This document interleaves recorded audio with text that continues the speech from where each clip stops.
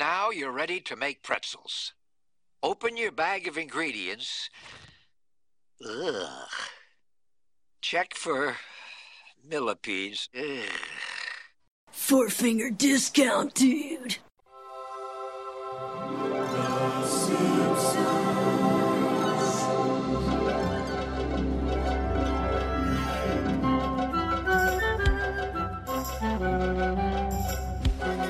Welcome to Four Finger Discount. This week we're here to review the twisted world of Marge Simpson. I am Dando. I am Mitch. How is your week been, my good sir? It's been good, Dando. I performed to a crowd of 8 people on the weekend, 3 of whom I invited, so that was always fun. Was there only 8 people there? Yeah. Oh, wow. It wasn't signed very well, so even the people that I was like, come and watch. For people that don't know, this is a Humans in Geelong Expo that I was invited to speak at. I sort of did a half hour on writing the book and how the podcast had grown from where it started to where it ended up. But yeah, so even the people that I was like, come watch, they really struggled to find it. And of those 8, 3 of them turned up about 5 minutes in. So when it started, my friends outnumbered the actual audience 3-2.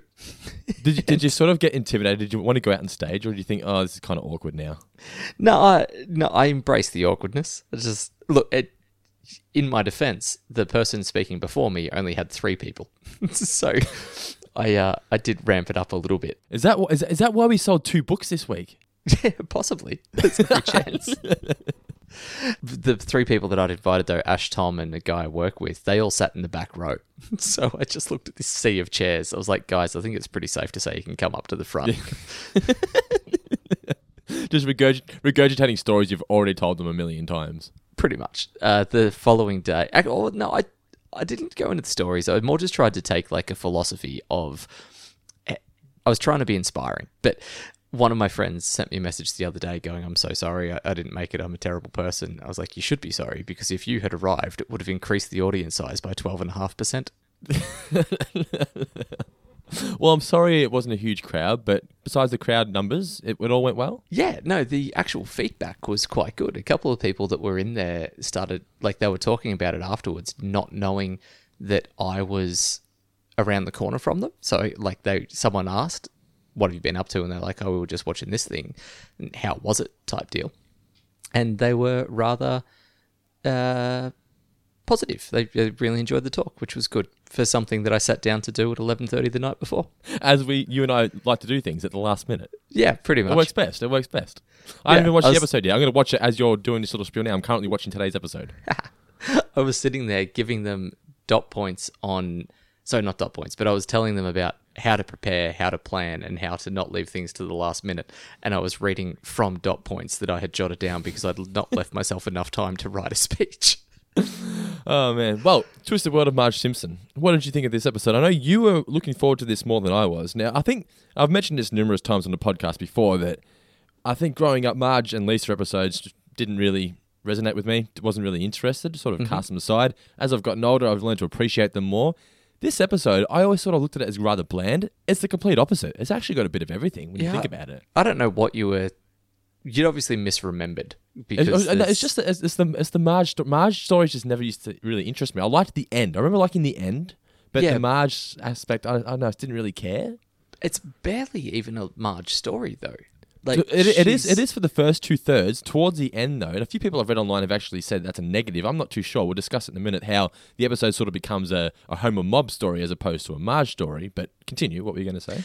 Oh, well, I was just going to say that while Marge is the driving force and she's got the most amount of agency in the story, it's also it's more about what's happening around her. Like I think if you counted it purely on screen time, that's sort of more what I meant, that I don't think it's necessarily a Marge episode in the same way that Rancho Relaxo might have been or something like that. Like every scene she's in is packed with other people in that scene doing stuff as well. It's bar a couple. Well, I guess because the episode you're talking about is Homer Alone, I think she actually has more screen time in this one than she does in Rancho Relaxo episode. But like you said, the episode is about her getting away to be by herself at Rancho Relaxo, so she has more scenes by herself. Just on her own. Yeah. Yeah, exactly. Where I still think she drives the story in this, though. Yeah, no, I definitely think she drives the story, but I just, more to my point, it's not, when you were younger, you might write it off as being, scenes with Marge aren't very entertaining, but it's not just scenes with Marge in this, is more what I was trying to say. Yeah, well, like I was saying before, I think it's got a bit of everything. It's got your heartfelt moments. So, like when Marge is sad, she's given up. When she just pretty much thinks, when she looks at the cat poster and she's just given up on her whole business essentially, and the family have to pick her up. Just lets everyone that owns that poster know that the cat's dead. Thanks for that, Marge. Yeah, exactly right. And then you got a bit of an underdog story. So Marge against the investorettes. It's almost like a revenge motive as well, I guess you could say, a revenge story. And you're really rooting for Marge because they're absolute bitches to her in this. I forgot how mean they were and cruel. And I don't even think that they gave her out a cut of the profit, which is annoying. Like, they gave her the check for $500. Like, here's your investment back. But if their investment was up something and, what was it, 7/8 or something like that? I think it doubled, didn't it? It was more than double. It was through the roof. Oh, but okay. It kind of led me to believe that they probably haven't given her a share of that because $500 is too even a number. I think they just gave her back her initial investment. Even though I guess she, like I was saying, she was the one that said we shouldn't do this, you shouldn't do that, and they made money from it anyway. Still, she invested the money in the business in the first place, so she earned that money. Yeah, of course. We've also got a great guest star, so I know you will appreciate Jack Lemmon because you love Jack Lemmon. Do I ever? I think one of my favourite moments from the episode is when he just gives the hello I wanted to get the audio from Glengarry Glen Ross, but it's hard to find online. Okay. But it's almost identical to the way he introduces himself as his character Shelley Levine from that movie. Oh, really? It's when he's making cold calls. That's pretty much the way he says hello. I just love how wholesome he is. He could sweet talk anything. He reminds me of a nicer version of Jimmy McGill. He's such a smooth talker. Like the business he talked up is. The pretzel business is bullshit. It's nothing. It's worthless. But he makes it sound like $1 million. Again, that is probably a play very much on the Glengarry Glen Ross character because he plays a real estate salesman in that who gives it it's like every trick in the book about, I'm only in town for a couple of days. Like he's working out of this office permanently. But it's just, flying in with the CEO. He's only here until Friday, so we really have to see you tomorrow. It's all about perception. Yeah, exactly. And I think here, there's definitely some lines that you can draw between that character and the character of Jimmy McGill. I always remembered him being in the episode more. He's barely in it. He's he's in it alive for one scene, if you don't include the video. Yeah, exactly. And I was surprised that they killed him off so quickly because if you've got Jack Lemmon, you want Jack Lemmon to be in your movie as much as possible, or TV show, or whatever else it might be. It does, though, make his death more memorable because he hasn't been in the episode much. When Homer's going to have a go at him, you just expect him to be there. You never ever expected him to be dead. It makes it more of a shock, yeah. Yeah, and I think that scene. Do you find it funny or not? It's kind of awkward to laugh at it. The whole line about the car and everything, it's kind of like, I want to laugh at this, but I don't know whether I should. I didn't have a hard time laughing at it. I know I laughed at it, but I didn't know whether I should feel bad about it or not. I don't think you have to feel bad about a fictitious character, one of whom only got introduced in that very scene, being dead. So no. I don't know, just laughing about a car accident. Anyway, it was, the delivery's funny though. And also, like, whilst this episode is grounded in reality for the majority of it, the ending is very wacky. But not too wacky where it's too absurd. I think it's a classic Simpsons ending, really, with the mobsters. Yeah, it definitely is. Even though one thing that I hadn't really considered, it ends a tiny bit unresolved. Like the fight is still going on their lawn, and it's kind of left to your own devices to figure out who won. Yeah, I like that to an extent. But the thing is, though, the only thing I'll say about the ending is, why wouldn't Marge continue the pretzel business? All of her competitors have now been taken out. Why would she now stop making pretzels? I guess I know she owes the money to him, but why wouldn't she just... In reality, why would you not just pay the mob the money and then have no competitors for your business? I think the mood had just changed. Like, yeah, she's got no competitors, but morally she knows that she hasn't done anything to earn the position that she's in. And maybe it's even just a case of, if this is how dirty I have to get my hands to be successful, then I'm not cut out for it. She needs to. It's the only way to make money. Getting down and dirty. You'd get down and dirty for business, wouldn't you? Yeah. How many? Like, I could tell some stories about the number of podcasters I've had to beat up over the last 3 years. I'm trying to envision you beating up somebody. Would you be from behind initially? Like, would you blindside them? No. Straight to Like them. crowbar to the back of the knee? Tonya Harding style. Yeah. No, Mo to Mr. Burns. No, I'd... see, you don't expect to see it coming from me because I'm such a sweet face. So I'm more just like, stand maybe 6 inches away from them, act like nothing's coming, and then bam! The old fist to the chin. The old 3-piece feed.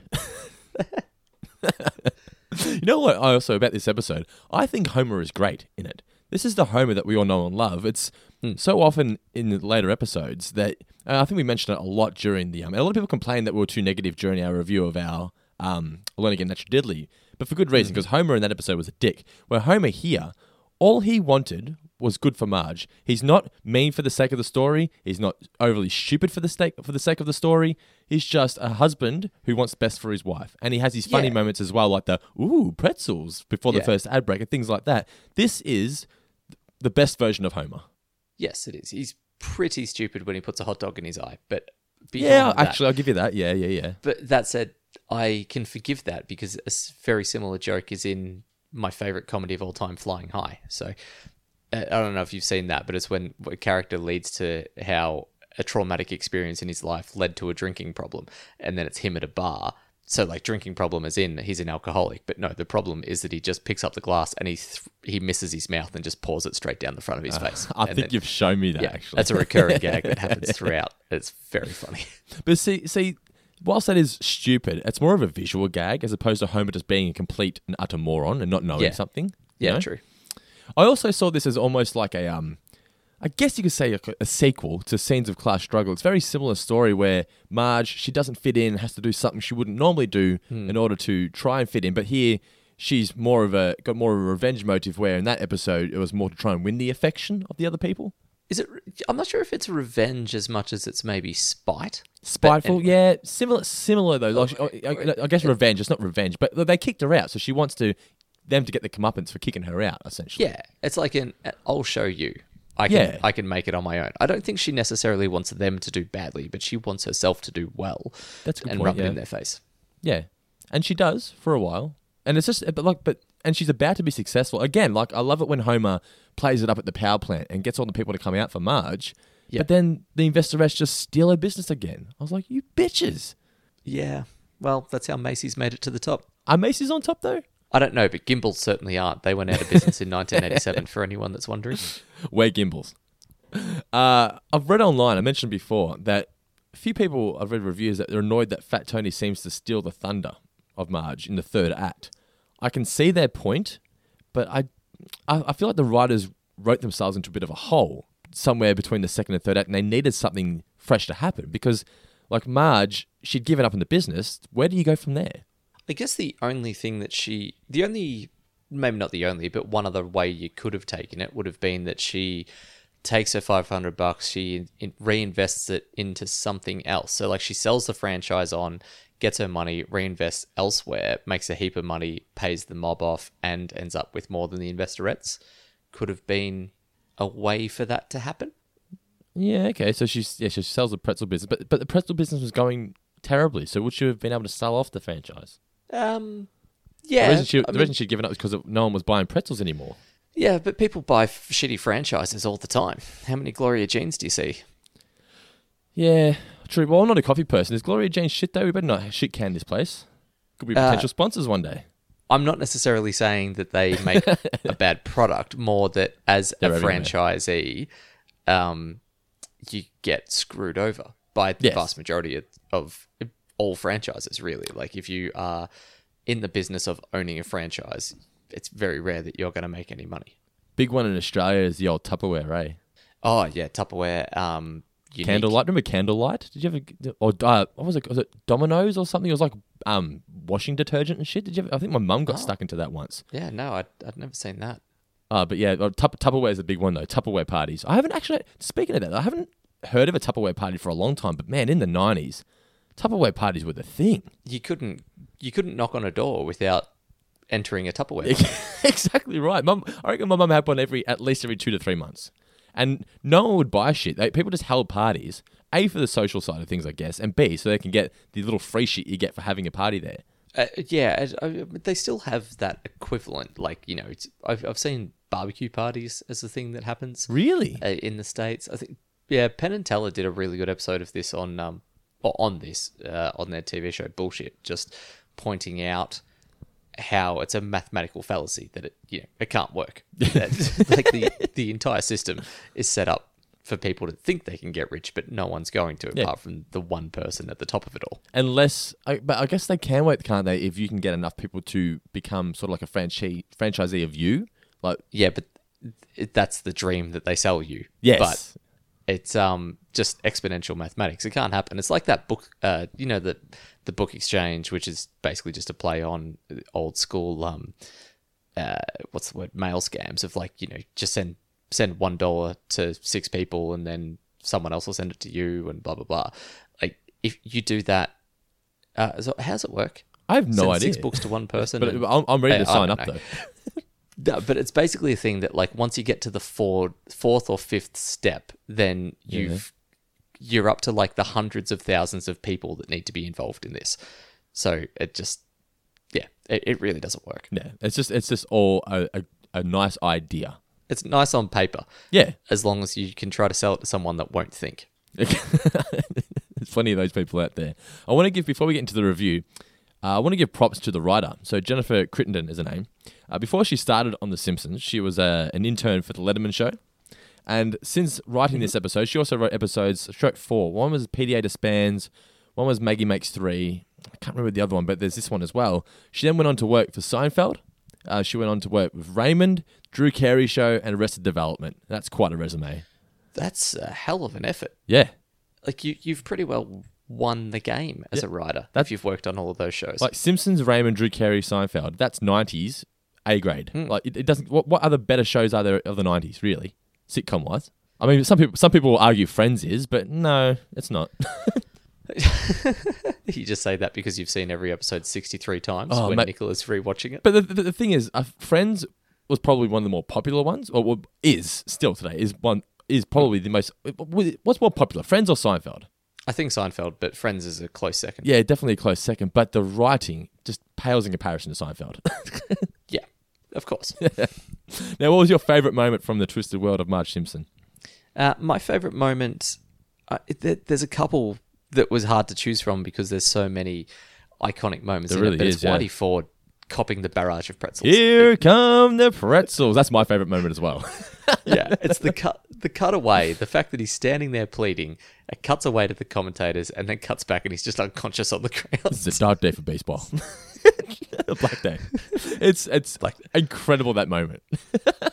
It's so good. It's just has always stood out in my mind. And that quote of, well, this is a black day. Like I will try to add that to anything when something goes wrong. Like Australia in Pakistan got, lost, I don't know, 10 for 60 or something like that yesterday. It's like, well, this is a black day for cricket. Yes. I can't help but laugh at the fact that they're still throwing pretzels at him after he's down.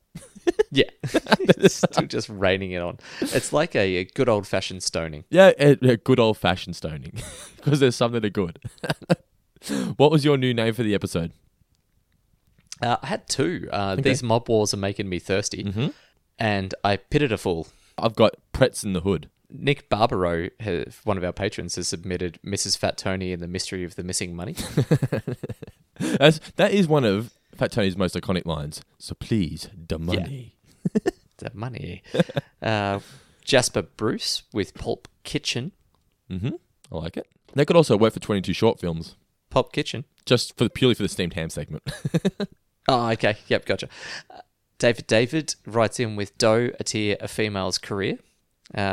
Extra points if I could have sung that in key, but I can't. And Nick Arrighi with Breaking Bread. I do like that one. I remember reading that. So obviously you're reading these from the exclusive 4 Finger Discount Facebook Patreon group.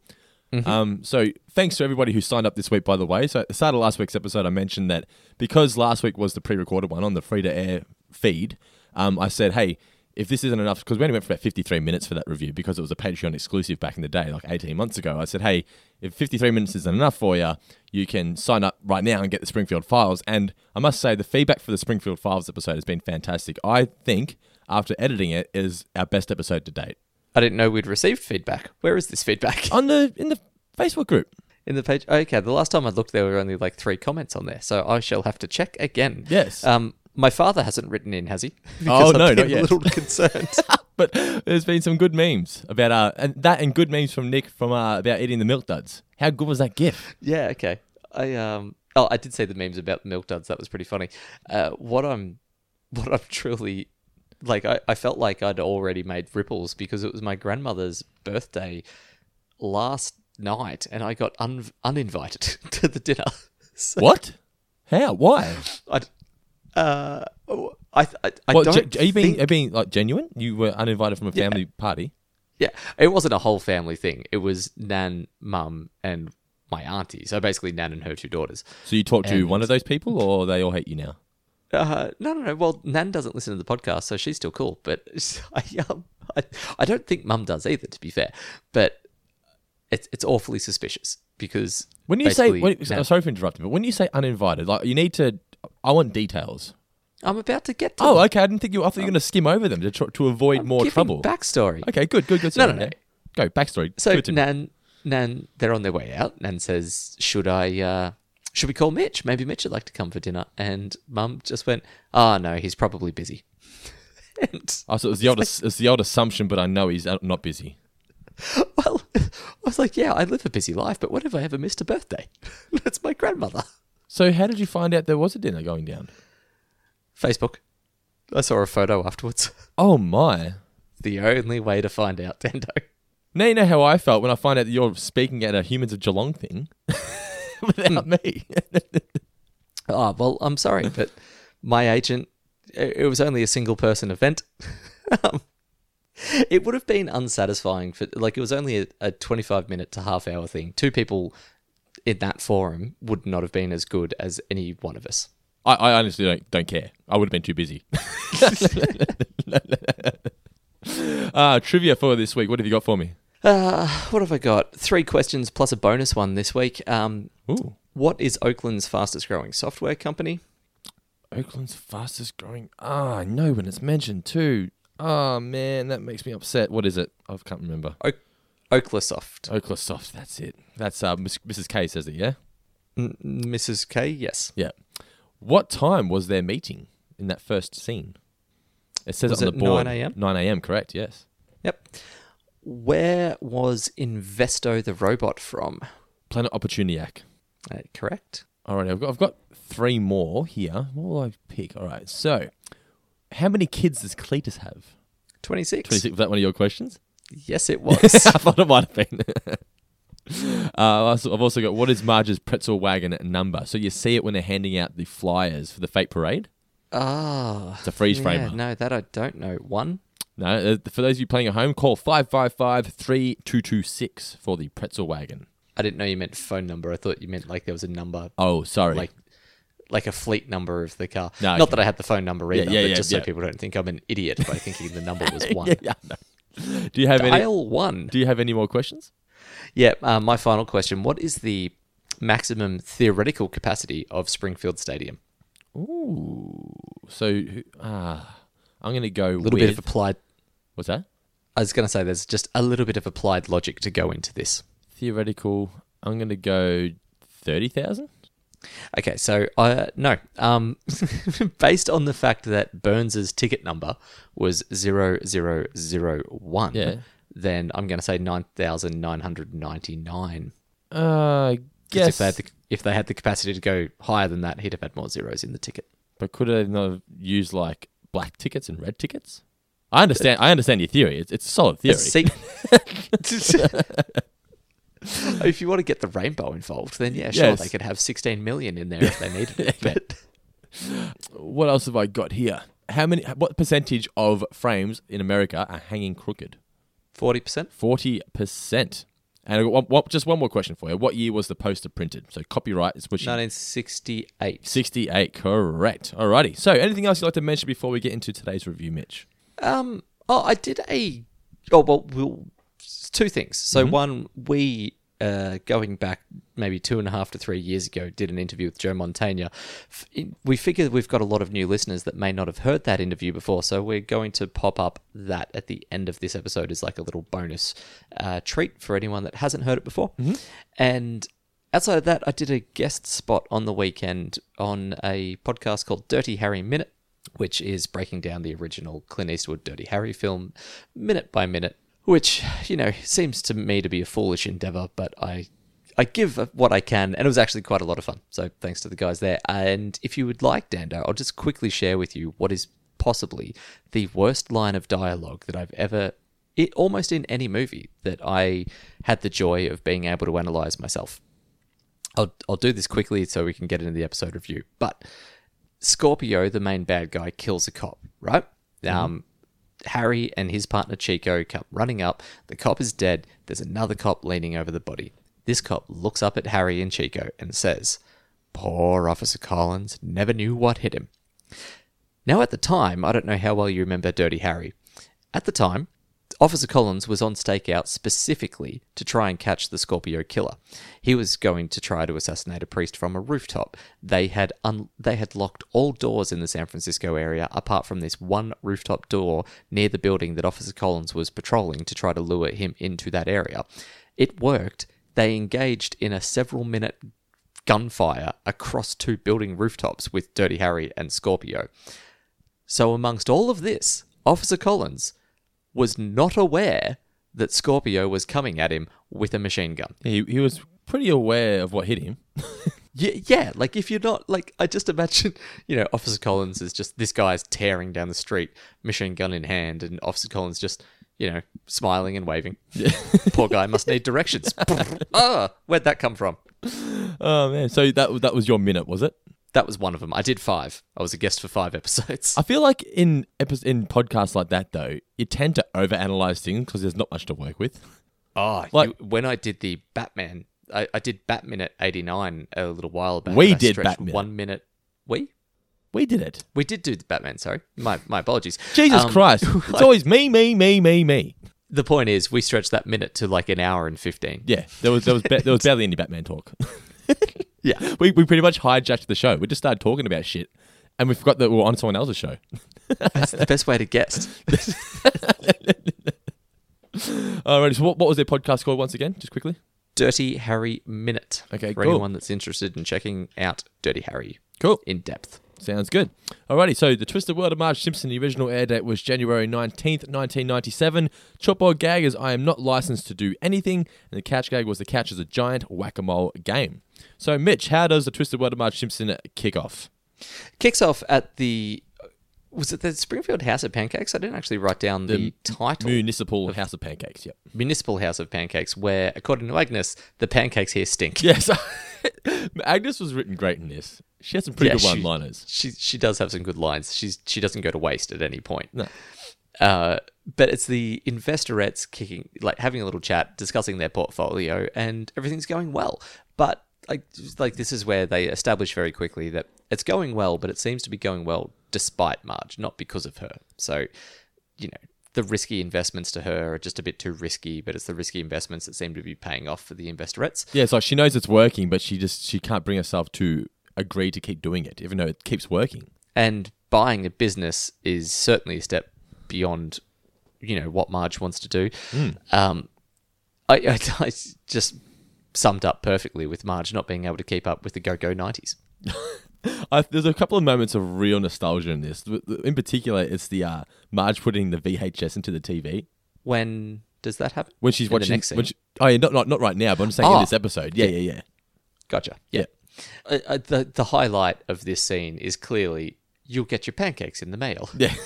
But that's purely just the setup for Homer, though. When are the pancakes coming? But yeah, so they're looking for a new investment. They want to invest in a franchise.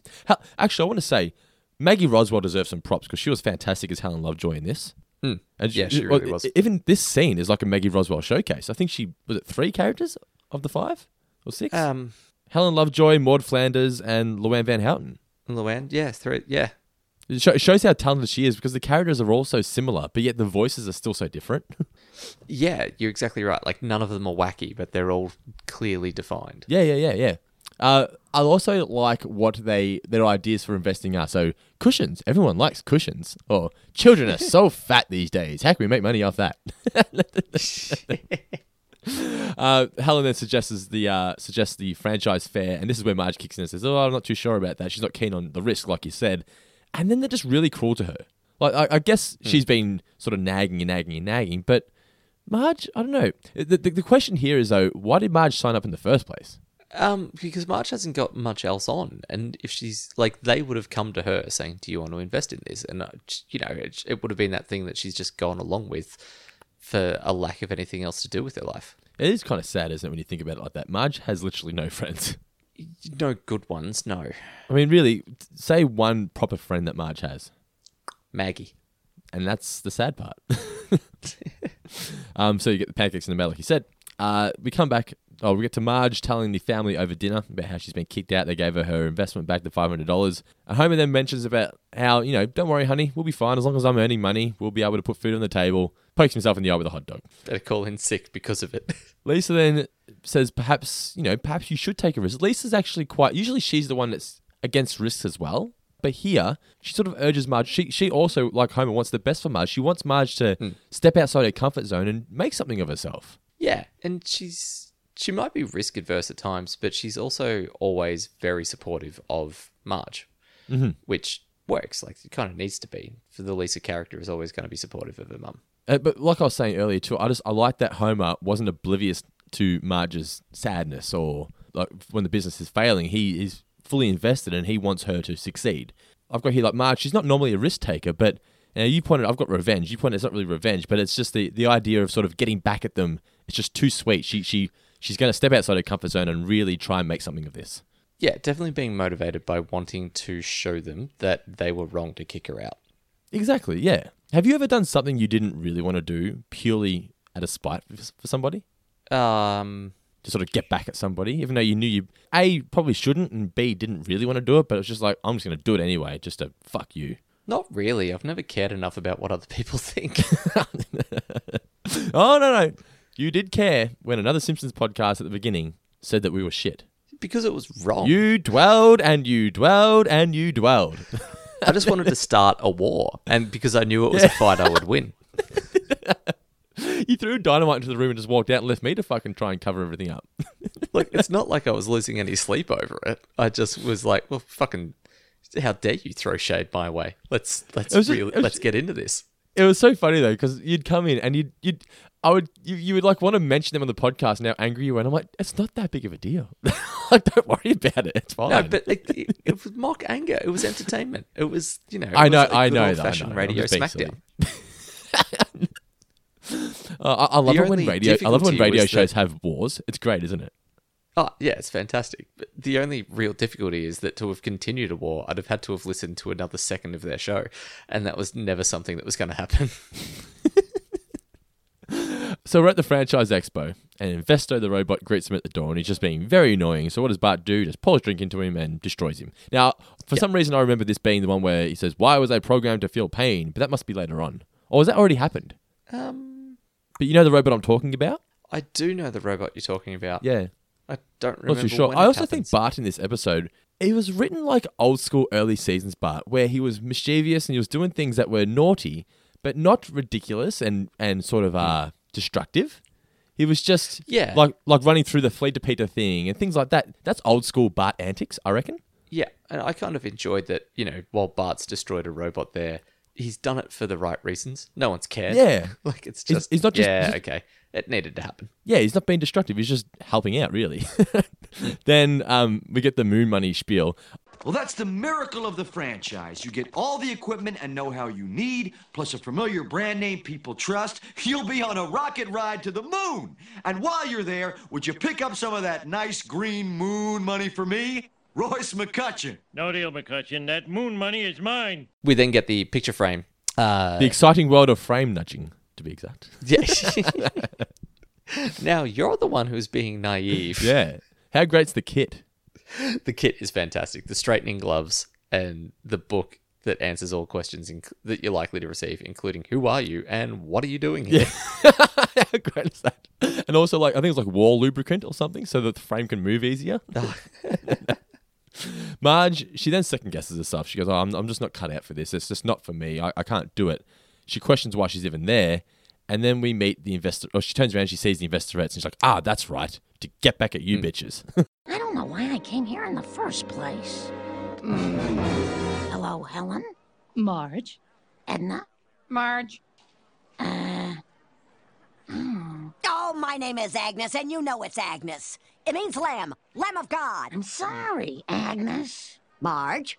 It's good, I think, that they introduce there that the rivalry is going to continue. That helps kind of give some momentum to this. It's not just Marge. Without that reminder, it could have easily just drifted into Marge is just doing stuff. But it just kind of invests you in her wanting to win. And it's funny, though, that the next episode, they're back to being friends again, though. Yeah, well, I guess you can have those sorts of friendships where you have a big argument and then you move on. Well, things happen in between episodes, I guess. They make up. Yeah, there's time. Yes. If someone hits a big reset button. Yeah, exactly. Disco Stew's Academy, then we get the fish are dead.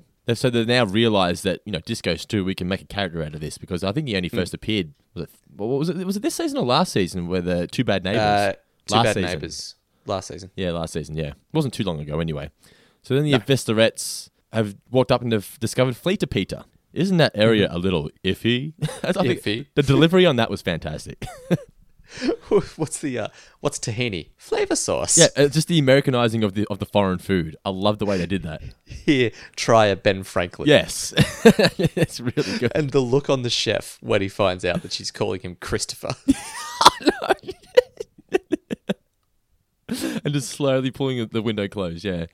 Marge is annoyed because she, that's the one business she might have had interest in investing in, and they've already snatched it up. So she just feels like she can't win.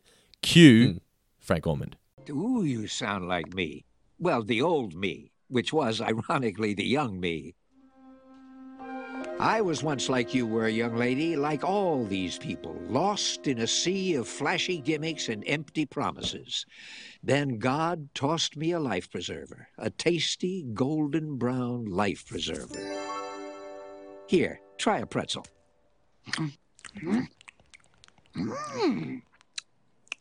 That's not bad. It is not only not bad, it's not bread. Not bread, you get it? Huh? You see? Jack Lemmon's voice is just so comforting and warming. Yep. Like, he even though there's something, he often plays characters that are probably a little bit shady. Like, it's rare that he plays a comforting and warming character, but his voice just feels like home at the same time. It's if he's on the screen, then something is right in the world. It's a shame that he's not with us, because in the podcasting world, can you imagine how many people want to listen to his podcast? Or just, I can't imagine that he would have one, but it's just a shame that he's not with us more than anything. Oh, exactly, yeah.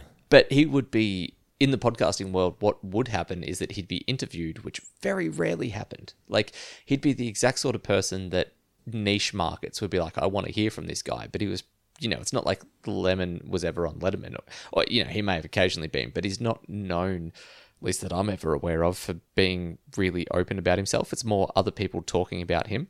Now, that might have been a choice, but I also feel like he would have had some brilliant stories that have never made their way out. Yeah, for sure. How long ago was it that he did pass away?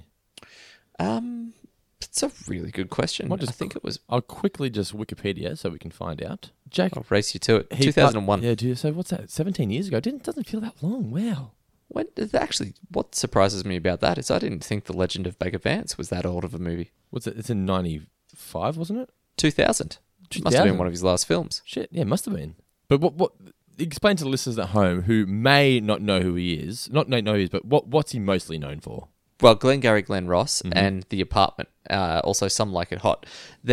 So The Apartment is 1960 comedy. Some Like It Hot was 1959. Grumpy Old Men might be something that and the Grumpier younger listeners would be aware of him for.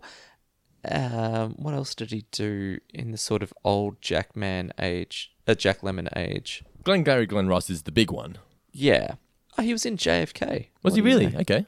Yeah. But he is one of the best he's just a fantastic character actor. You could put him in to any movie and he would work in it. Like, it's just, he's the sort of guy that never gave a bad performance.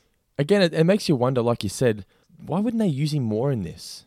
Like, why? Yeah. What was the point in killing him off so quickly? Like, maybe so Marge feels like she's stuck, I guess? Possibly, or maybe it's just a schedule thing. Maybe he didn't really have a lot of time, but they were like, look, we've got this character. We want to get Jack Lemmon on the show. Maybe we could just squeeze him in. That laugh in that video is just perfection. It's just so great. So, what do you know? What's that? Jack Lemmon is an 8-time Academy Award nominee. Winner at all? 2 wins. 2 wins. Good on him. So anyway, so Marge is happy that she's about to invest in the pretzel wagon. She's been hooked. Like he's got a hook, line, and sinker. Then the investorettes do their big spiel about joining up with Fleeta Peter. Just a big song and dance. And Bart gets involved. And like I said, it just feels like old school Bart. It's naughty, but it's not reckless. He's just being a kid. Your franchise, how much? $500. I'll take it. Congratulations, and welcome to the dynamic world of mobile pretzel retailing. When can I start? What's my territory? Your territory. Well, let me tell you, wherever a young mother is ignorant of what to feed her baby, you'll be there. Wherever nacho penetration is less than total, you'll be there. Wherever a Bavarian is not quite full, you will be there. Don't forget fat people. They can't stop eating. Hey, pretzels. So we come back from commercial, and Marge is watching the Pretzel Wagon intro video. And I mentioned just before the nostalgia of pulling out the VHS and the old TVs with the VHS built into it. They were state of the art. Oh, yeah. I don't know if I ever had one of those, actually. I never owned one, but the schools always had one. Yeah. But that said, I reckon they were always a bit smaller at the same time. They were. They definitely were, yep. Yeah. It was a trade-off that you had to make in the 90s. Maybe because the VCR element couldn't hold the weight of a big TV because it was always underneath.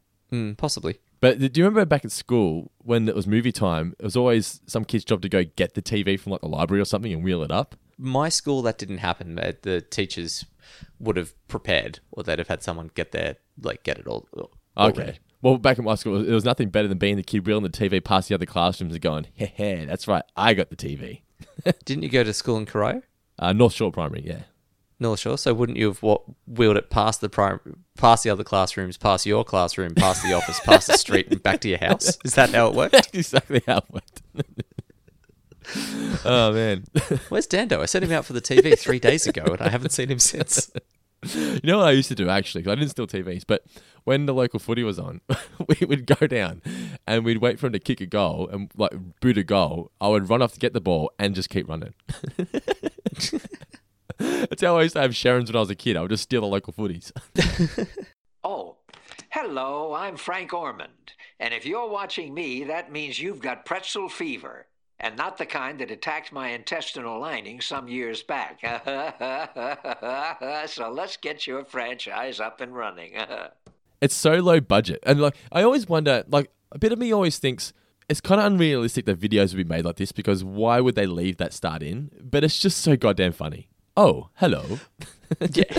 Well, I mean, that sort of is obviously a joke of the trope of that it's always someone who's unexpected. Yeah. The camera is there. Oh, no, I get that. But it's like, why would they leave the part of them walking to the table in, is what I'm saying. Oh, yeah, because he's doing it on his own and he doesn't know how to edit. Understand how to do it. Yeah. Exactly, yeah. And back in the 1997, 96, editing wasn't as easy as it is now. We can make videos on our phone in 5 seconds. Yeah, no, it was a nightmare. Did I ever tell you that the first short film that I ever did was a school project, but it was a commercial and I was parodying Indiana Jones, Raiders of the Lost Ark. No. And the way I edited it was that we filmed it onto like a VHS recorder. I then set up, like I put the VHS into one video player with all of the raw footage. I connected that video player to a second video player and I just had to work my way through by hitting play on the first one and then record on the second one at the bits that I needed to keep. And that was how I cut together a minute and a half of footage.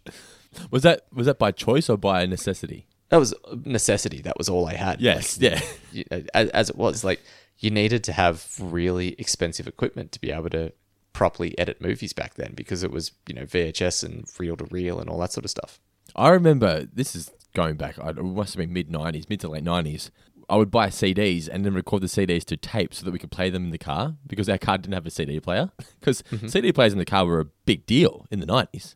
Yeah, I agree though. We used to take a lot of road trips for holidays, driving up to Queensland and that sort of thing. And yeah, when we first had CDs instead of cassettes, it was a big deal. It really was. Kids will never appreciate the beauty of a mixed tape, the love that went into a mixed tape. Well, the effort. Yes, that's what I mean. The love and effort that that mixtape required, you know. Yeah, it's just insert John Cusack's monologue from High Fidelity here. That the making of a great mixtape, like breaking up, is hard to do and takes heaps longer. You got to kick it off with a killer. What is it? Then you got to take it up a notch. You don't want to blow your wad, so then you got to bring it down a notch. There are a lot of rules. Sorry, it's been a little while since I've watched High Fidelity, so my apologies on stumbling through that slightly. But I love that you went slightly. I didn't stumble much, just slightly. I got all the words right, but I paused, and I shouldn't have. Yes, I'll cut the pauses out. Don't worry. But now you've acknowledged that they were there in the first place. Well, we'll have to cut that out too. No, they're saying it. Now, the tape though, so it's very low budget, but really the signs are all there that this probably wasn't the best investment, isn't it? Like. He clearly is running a business that's not going so well. He's got millipedes in the ingredients. That's a bad sign. Yes. Yeah. We haven't quite got to that moment yet, but the combination of animation and delivery, voice acting from Frank is just timed to perfection there. Just the shiver. Yeah. But we overhear the video as we see Marge doing, so he's suggesting things in the video, and Marge then goes and does it. So make the office in the garage, the table tennis table. When I saw that, I thought, that's funny. I don't think I've ever seen The Simpsons play table tennis. Is there a story out of that could work? I don't know. Is there? That'd be a pretty...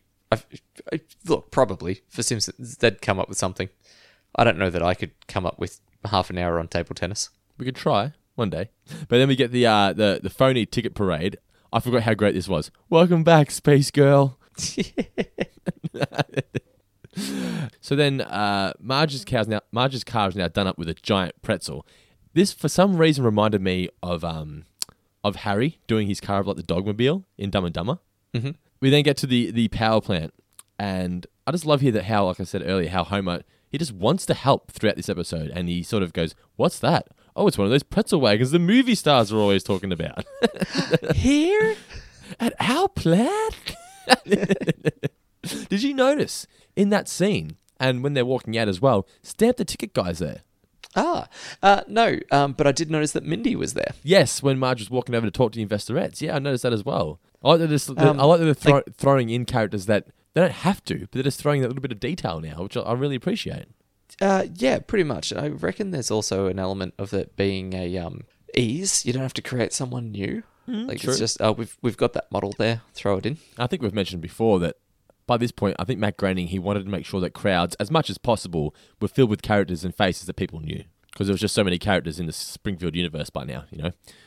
Wow, Mom, look at all those customers. Here nuts, everyone. Welcome to Pretzel Wagon. May I take your order? Let's see.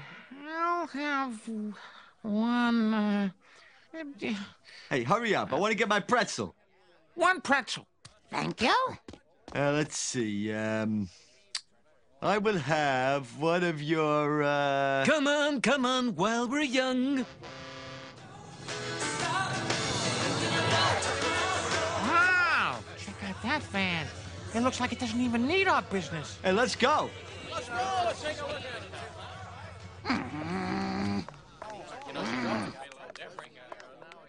Excuse me. I had this spot first. Sorry, dear, just business. Well, I guess Macy's and Gimbel's learned to live side by side. Gimbel's is gone, Marge. Long gone. You're Gimbel's. Very well. There must be dozens of great locations in this town. Don't you worry about me. Flea to Peter, just once again, just the investorettes, just bitches stealing Marge's thunder. They cannot help themselves. It's like they're following her around. That said, it is the obvious place to go. Is it though? Well, where else do we know of Springfield that employs bulk people? That's a good point. But still, the way they set this up, though, you really want them to fail, don't you? Oh yeah, you do. They're just so in your face about it. Yeah, they're very smug. I guess they're very Mitch. But what were you going to say before I rudely interrupted?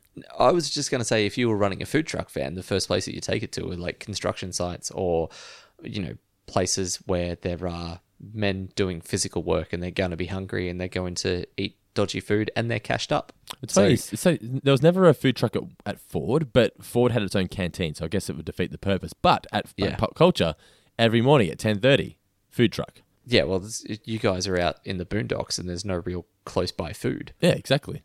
So Marge then decides that she has to go find a new location since everyone wants a pita bread wrap as opposed to a pretzel. Speaking of pretzels, when's the last time you ate a pretzel? 2 weeks ago. Was it one of the giant pretzels or just your typical out of the packet? No. So the last time I had a giant, German full-on pretzel. Yeah, that would have been Nightjar Markets in Torquay last summer. Okay, I think for me it would have been when I went to the theme parks, like in Movie World in Queensland in February. It's real theme park food, like a giant churro or something, Yeah. There used to be a pretzel franchise in Melbourne. Really? I try to think of what this was called. A franchise? Yeah, they did a lot of sweet pretzels. Do you reckon we should start a pretzel wagon? No. Are pretzels a popular food? They should be because they're delicious, and I think the pretzel franchises went very well. Mr. Pretzels, is this what it is? No, that's American. But they would have different icings and different flavors and stuff like that. They were really, really delicious. Okay, cool. Different icings. That's interesting. Outside of that, 2 weeks ago, I just had your stock standard bar snack. Instead of potato chips, you'd have pretzels. Just your crunchy pretzels. Yep. Yeah. So then Marge goes to find a new location with Homer, and she discovers Cletus, who tells her to pull over. He wants 300 pretzels. Now, this is one of the more iconic Cletus moments. So basically what he's done is he's found 300 coupons. He must have cut them out of the newspaper or whatever, and Marge has fallen into the trap of not putting one per customer, and really she could just refuse him. You know what I mean? She could just say no. But, she's such an honest person. She's like, all right, well, I have to. It's my mistake. Hey, kids, we're eating dinner tonight. Come on, Tiffany, Heather, Cody, Dylan, Dermot, Jordan, Taylor, Brittany, Wesley, Rumor, Scout, Cassidy, Zoe, Chloe, Max, Hunter, Kendall, Caitlin, Noah, Sasha, Morgan, Kira, Ian, Lauren, Hubert, Phil. He's been a very busy man, old Cletus, hasn't he? Poor Brandine. Yeah. There's probably a fair comment there on lower socioeconomic tendencies to have larger family. Is it though?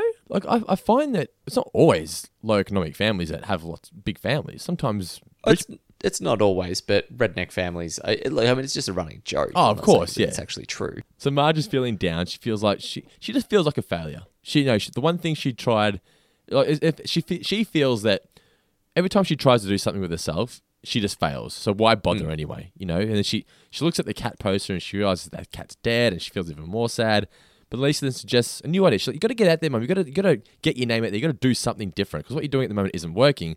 And she suggests the handing out pretzels at the free pretzel day at the baseball. Which is what I really liked about that actually is just how realistic it feels, because baseball does have a lot of different theme days, and it's the sort of thing that businesses would do to try and get their name out there. It was a really, as boring as this sounds, it was just a really legitimate, realistic plot turn. Yeah, that's true. What I liked more, though, was Mr. Burns winning the car and his absolute glee. Yes! He's so happy with himself. Yeah. This whole scene is just incredible. And the 1997 Pontiac Astro Wagon goes to the fan sitting in seat number 0001, C. Montgomery Burns. Yeah! And the fans do not like this one bit. And here come the pretzels. No, don't do that. You're supposed to be tasting them. Hall of Famer Whitey Ford now on the field, pleading with the crowd for some kind of sanity. Uh-oh, and a barrage of pretzels now knocking Whitey unconscious. Wow, this is a black day for baseball. It reminded, what that scene reminds me of? Have you ever seen when Hulk Hogan turned heel in WCW and people threw garbage into the ring? No.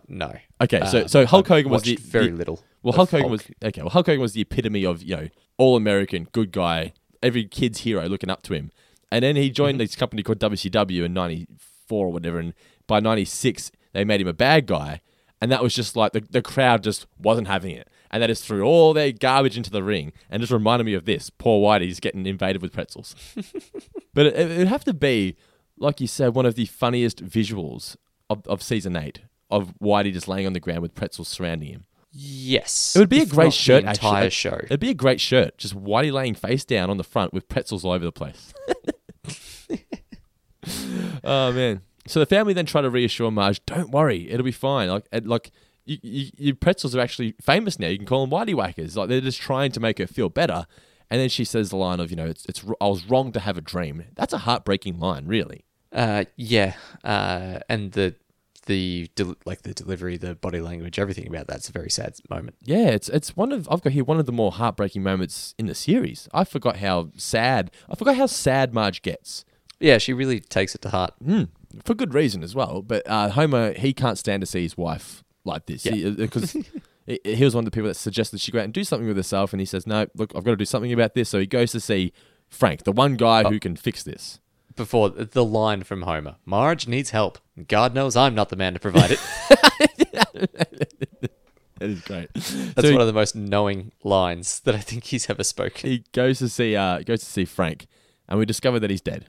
And like we discussed earlier, it's very funny, but I just felt like it kind of felt wrong to be laughing at this guy being dead. But man, it was just written so great. Looks like Mr. Pretzelman is doing pretty well for himself. I'm here to see Mr. Ormond. Of course. Right this way. Oh, I guess I should speak to the executor of his estate. He's right over there. They were in the same car. So then Homer has no alternative. He has to go somewhere else. He turns to, you think, the Reverend, but nope, it is the mob. Yeah, great pullback. It is, for sure. We come back from commercial, and Marge gets a phone call in bed, early hours of the morning, asking for 300 pretzels. So she's back in business, and Homer's got a little smirk on his face. He's like, okay. Did you pick up where that was being sent to, by the way? I didn't listen, no. It was to the Meatpackers Union Hall in Batavia, New York. So the city itself is irrelevant, but Meatpackers Union Hall. So clearly, mafia ties. It's just straight away. Yes. Yeah. Now that you've mentioned that, I do remember it. Yeah. So then we get the montage. It's just kind of like just a montage of every gangster movie, really. The music, everything. Yeah. It's a pretty sweet montage. It's fantastic. This is a pretzel town. Yes. The best part is the poor Girl Scouts. Just getting dropped off at the county line. Yeah. I did notice when Marge pulls out of the driveway during the montage, the Bush house is still across the street. They haven't quite got rid of it yet. Okay. Yeah, I didn't notice that, but fair enough. I like when is it Legs or whoever it is that smashes the pizza and the sauce getting sprayed over like it's blood, a la sort of Godfather scene. Yeah, definitely. Yep. Then Skinner is held at ransom. Well, he's just they've bashed his hands, they've ruined his fingers, and they've got I believe it was a boating accident. Yes, they got a laser to his head. Poor Principal Skinner. I don't understand why they won't unload our falafel fixins. Ship's impounded, ma'am. Yeah, we found a couple of barnacles on the hull. That and the deck was wet. That's crazy. And what are those men doing under my van? Look, lady, if I was you, I would just leap into the air as I'm preparing to do. It's a great visual, isn't it, of Helen Lovejoy and Chief Wiggum just getting blown off screen. Then Homer is at Moe's, and he's got real money. Yeah. A 50 as well. Not just small money. Definitely. He goes into the bathroom, and Fat Tony's in here. This was my second favourite moment. Fat Tony. And the face of Fat Tony. Like, he feels bad. Yeah. I really loved the casual, hey, still with the mafia? Yeah. I will say, good day to you, sir. Okay, I will go. He feels so bad, then goes outside and goes, wait a minute. No, I'm the fucking mob boss here, not him. So then it cuts to Marge out in the desert, essentially. I couldn't think of any other word for it. They smash. It's kind of intimidating, really. Like, it's kind of scary for Marge. She has no, because she didn't know she was in business with the mob, and now they're just all of a sudden taking her out, T-boning her, and threatening to kill her, essentially. Yeah, like run her off the road. But then that tension broken very quickly by not being able to get the keys out. Is there a button or a release for these keys? Oh, you have to push in as you turn. Yeah, that's it. Who are you? We are your business partners, and as such, we are entitled to a percentage of your profits. Something in the area of 100%. What are you talking about? We suggest you have a conversation with your husband. You have 24 hours to give us our money. And to show you we're serious, you have 12 hours. It's kind of unfair. They demand all of her profits. Why would Homer go into business with somebody if Marge was required to give all of her profits back? Is it just so because all of her competitors would be gone? Like, do they just want 100% of the profits to date or ongoing? It comes across as if it's ongoing, but I think traditionally the mafia probably aims at like a 60 to 70%. Yeah, of course. But yeah, when I said 100%, I was like, then why would Homer agree to that? Because Marge is working for free. Yeah. Well, there's every chance that they also just upped it or changed their mind because Homer made Fat Tony feel foolish. Yep, true. Marge then goes to confront Homer about it, and he doesn't see an issue with it. He was just trying to help Marge. And still, whilst it was a silly thing to do, you can understand he was just trying to help his wife. You can't really hate him for it. And I can see why she'd be angry at him for it, but she can't hate him either because he had good intentions. He had the right sort of things in mind when he was thinking of going to get the mob to help her, really. Marge then goes to, she says, I'm going to do what I do every morning and going to make pretzels. And this is where I just sort of got, the episode got a little bit lost for me. I was like, why? Who's she making pretzels for? Because I don't. Presumably people have still made orders just because the mafia have, purely because the mafia have run everyone out of town. She obviously still has a clientele now that need her pretzels. Yeah. Okay, fair enough. Then there's a knock at the door. I had that dream again. I was going to say, I really like the tension as they're waiting on 6 o'clock to come. Oh, yeah, it is good. Homer just breaking off a bit of pretzel to eat, out of panic more than anything. And the music, the score and everything. Yeah, then we get Grandpa at the door, come back, knock again. I told you, and then it's the mobsters. I like that he apologizes for being late, but he's only just late. Yeah. Marge still refuses, even though they ask for the money. But we get the classic Fat Tony line. Sorry we're late. Could we have the money now? The answer is no. I'm afraid I must insist. You see, my wife, she has been most vocal on the subject of the pretzel monies. Where's the money? When are you going to get the money? Why aren't you getting the money now? And so on. So please, the money. You heard her. She said no. Legs, Louie, advance on them. So basically, Marge is just refusing. She's got guts, but man, this is not a smart thing to do. Just give them the money. Like if you found out that Ash did something for you to help, for example, photography business or something, to take out all your competitors, and they said, we want all the money, would you say no? Or would you say, yes, sir, how much would you like? What I do, Dando, is I'd walk up to them, get about 6 inches away from their face, and then BAM! 3-piece feed. And then 4 of them come from behind you and go, bam, bam, bam, bam, bam, bam, bam, bam, bam, and no more Mitch. Yeah, well, but I still have my money. Yes, that is true. Fleeta and Peter then decide to arrive. There they are, and they've got the Yakuza. And they'll kill you 5 times before you hit the ground. I liked that it was pronounced Yakuza instead of Yakuza. Yep. Because I'm led to believe, as much as the internet goes back and forth on this, I'm led to believe that Yakuza is... Well, actually, anytime I've ever heard a Asian man say Yakuza, that's the way they say it. Whereas it gets Americanized to Yakuza. It's kind of absurd that they'd be able to get the Japanese mafia, but by this point, who cares? It's just funny. They start fighting. The best part, though, is Homer waiting for the guy who's done nothing, but when he does, you know it's going to be good. And then the second they go inside, you just hear it go off. Getting thrown through the window is pretty cool. Yes. Just forgiveness, please. Forgiveness, please.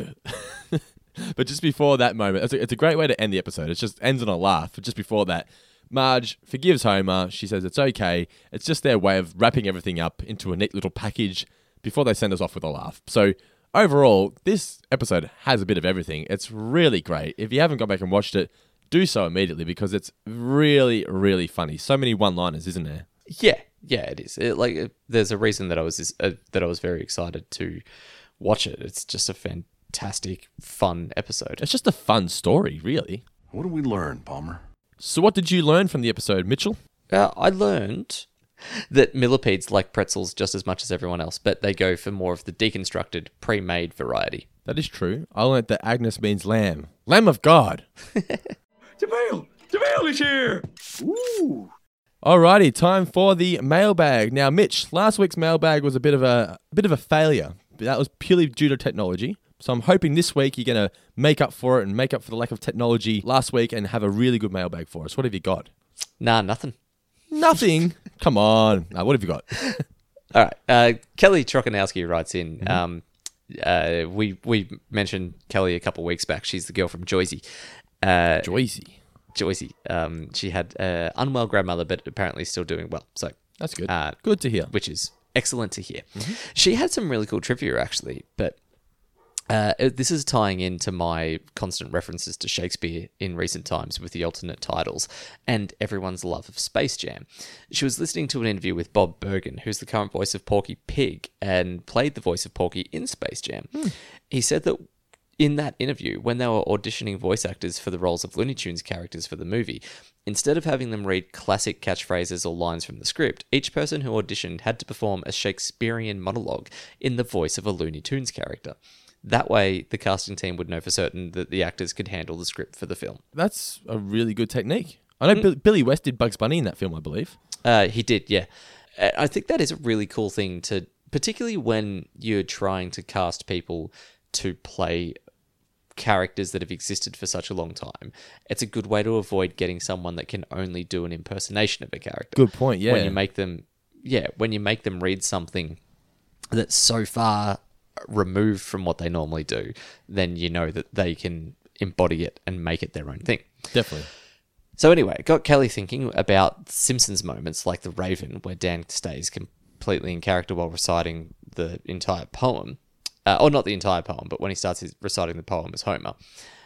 In terms of Shakespeare, are there any Simpsons characters where you would love to see them perform a specific monologue from one of his plays? She personally thinks it would be fun to hear Bart perform as Puck from A Midsummer Night's Dream, or Principal Skinner perform the To Be or Not To Be speech from Hamlet, but would love to hear our thoughts on the question. Well, the obvious one would be Sideshow Bob, because Kelsey Grammer would be fantastic at it. Yep. Definitely not someone with not someone with a voice that you get sick of, like Otto or Nelson. Who are you going to say? Thinking the obvious one is Milhouse doing the kind of unrequited love bit from Romeo and Juliet about what light from yonder window breaks. I'm surprised that The Simpsons, they might have in later years, but haven't done a Romeo and Juliet parody. I'm sure they have. I'm sure there's a listener out there right now going, "They have, you fucking idiot." But but who if they're going to do like a basic, normal Romeo and Juliet takeoff, do you think Milhouse and Lisa would be the two characters to go-tos? Yeah, I reckon it would be. I'm not sure. I would like to see it that way. Lisa is never in love with Milhouse, though, No, but she could be for an episode. That's true, yeah, I guess. Particularly if they're only inserting them in as a parody. I reckon I would really like to see Mayor Quimby do the "Is this a dagger which I see before me?" speech from Macbeth. Yeah, is this a dagger I see before me? To the handle toward my hand, come, let me clutch thee. Gary writes in. Gary who? Just Gary? Dunno, Gary. Just Gaza. He only says Gary, but he's from the UK. Okay. Originally from Angus in Scotland, now living just outside Edinburgh. Been listening for a few months. Firstly, he would like to say that the show is fantastic. I like it whenever the emails start that way, so thank you very much. And he's become a patron in that short time. Oh, now I know Gary. Gaza. Continue. His question is, which character from The Simpsons do you think would fit perfectly into another TV show? So not as a guest character, but as if they were never in The Simpsons, but they were the same character in another show. So he's saying that he would love to see Reverend Lovejoy in Father Ted, which is actually, that would be pretty perfect. Yeah, definitely. What about was it Vicar of Dibley's another show which from the UK, which is fantastic. But yeah, Reverend Lovejoy, that definitely would work. Is it fantastic, The Vicar of Dibley? I used to really enjoy it when I was younger. I haven't watched it for a long time, but I used to really enjoy it. Yeah, fair enough. So now I'm stuck on British shows, so I would think that Mo would fit in perfectly to Black Books. Yeah. It just like you'd have to add in a scene, but that would be where Bernard Black would go to drink. just at Moe's Bar. They'd both be the most cantankerous people in the world. I think Agnes would fit in well to Keeping Up Appearances as like the rough, snipey neighbour across the street from the bouquets. Yes. What about Skinner? Would he be good as playing the lead role in Fawlty Towers? Well, it's got to be. He's got to be fitting in alongside the existing characters. Oh, so he's okay. I thought you meant Reverend. Okay, so it's not replacing somebody; it's just getting slotted in. All right, No, just putting them in there. Yeah. So I was actually thinking for Skinner that he could be in the West Wing as like the Republican whip, because Aaron Sorkin always likes the Republicans to fail. So Skinner would be a good guy to have that would be full of pomp and, you know, like a lot of grandeur, but also the pratfall guy that Bradley Whitford, Josh Lyman would always, you know, get one over. You could slot one of the bullies into the Sopranos, who becomes friends with Tony Soprano's son. And because Tony Soprano's son's always an embarrassment to him, Tony Soprano actually clings onto one of the bullies and takes him under his wing as his new son, and makes his real son jealous, and then his real son kills the bully. There's a story arc for you. Who else? This is actually a fun game. Patrons or listeners, write in with your own suggestions, because I could keep doing this for another hour, I reckon. Oh, we'll make that a Patreon exclusive podcast then, eh? Yeah, okay. One more. Let's just do one last one. Yeah, but give me a character, or I'll give you the TV show they should fit into. A character, I'm going to go with Lenny. Lenny, It's Always Sunny in Philadelphia. Yeah, he'd definitely slide into one of those shows. Maybe even like a Community. Yeah, could be in there pretty comfortably as well. Or Drew Carey show. Oh, no, Lenny he'd be would have perfect been as a one of the really lackeys. good Yeah. extra friend. Yep, definitely, yeah. Him and Oswald would be best pals. Yeah, definitely. Alrighty, well, there you go. I'm looking forward to doing more of that. Yeah, and Gary, that is an excellent question. Well done. Yes. Like, that's... We should really have our knocked that out of the listener park. of the week. No, I don't want to turn it into a competition. No, it's not. I love you all equally. It's like having my favorite child of the week. Like, you can't do that. Yeah, exactly. So, what else we got in the mailbag this week? It's looking pretty full. It is, at the moment, Grant Smith, with the Simpsons quote that he uses in real life. He hopes that this isn't happening... he hopes that it's not just him that this is happening to, but as he gets older, it feels like he's shrinking. And people have commented on it, mainly his niece and nephew, who are getting taller by the day. The quote comes from Season 7, Episode 2, Radioactive Man. The quote's from Grandpa Simpson. So it's just that, I'm as tall as I ever was, is the reply that he'll often give. I like the fact that we've got listeners that are old enough to be shrinking. I know. How old is this guy? When you said that, my immediate thought was we had like an old person listening to us. Just from his retirement home. Just on his rocking chair. Keep it down out there. At least one father that listens to this. Not mine, if anyone Not was yours. following last week. That's clear. But no, Greg, my friend Jen's father is still listening, I believe. Okay, cool. So he knows your father, does he? I hope not. Serious. Actually, one of Dad's... Oh, no. It's just occurred to me that someone that Dad works with does listen. And not only did you hang shit on your dad, but you hung shit on your siblings. You said only one of them you like. Yeah, but I didn't say which one, so that's fine. I mean, that's worse, though. No, it's like Russian roulette. You know, there's 4 chambers and one of them is the victor. You're just lucky I cut out all that shit you said about your mum. Now, don't mess around with that, because that will come back to me. Continue. Mark Trelevin writes in, just wanting to put in some comments on our disagreement over Ned returning to normal after the Hurricane Nettie episode. So if Ned's diddly doing is a cause of him repressing his anger and it's the only way that he can display it, why in Lisa the Vegetarian only last season when he was having a barbecue, the entire family also diddlied in their speech as well? That's actually a pretty good point. Yeah, that is true. So it's either a natural trait for the Flanders male bloodline, or all the Flanders males have snapped and undergone the same spanking treatment. I like that idea. Or the person that wrote that episode just felt like creating their own arc for the character that didn't exist outside that episode. Yeah. Oh, I've got his name. He's actually included a pronunciation guide for his name at the end. It's Trelevin, not Trelevin. Oh, Trelevin. Okay. Is it Trelevin or Trelevin? Trelevin. Trelevin. Okay. All right, let's do one more question and then we'll get into our interview with Joe Montagna, shall we? Yep. I'll try to find one. as I scroll past all of the other emails of people telling us how wrong we were, or how we'd missed out on the Dick Tracy joke. Oh, man, did we cop some fucking emails about that? Holy jeebus. All helpful. So thank you. Yeah. That was great. But it's like once you read the first one, you're like, oh, yeah, how did I miss that? And then you get 50 more and you're like, we need like an app where we can send out a notification to our listeners saying, we now know, don't need to tell us. We should do that. Why don't we get a 4-finger discount app? Yeah, I was thinking that. And I think the main answer is because of copyright, it'd be very difficult to get by. And like money. Typically with an app, if it becomes popular, you make money. And if we start making money off memes, then we're in trouble. How do we make money, though? Well, we only make money if we choose to try and make money from it. Yeah, but what's the point of making the app if we're not going to make money from it? So we can connect with our listeners instantaneously.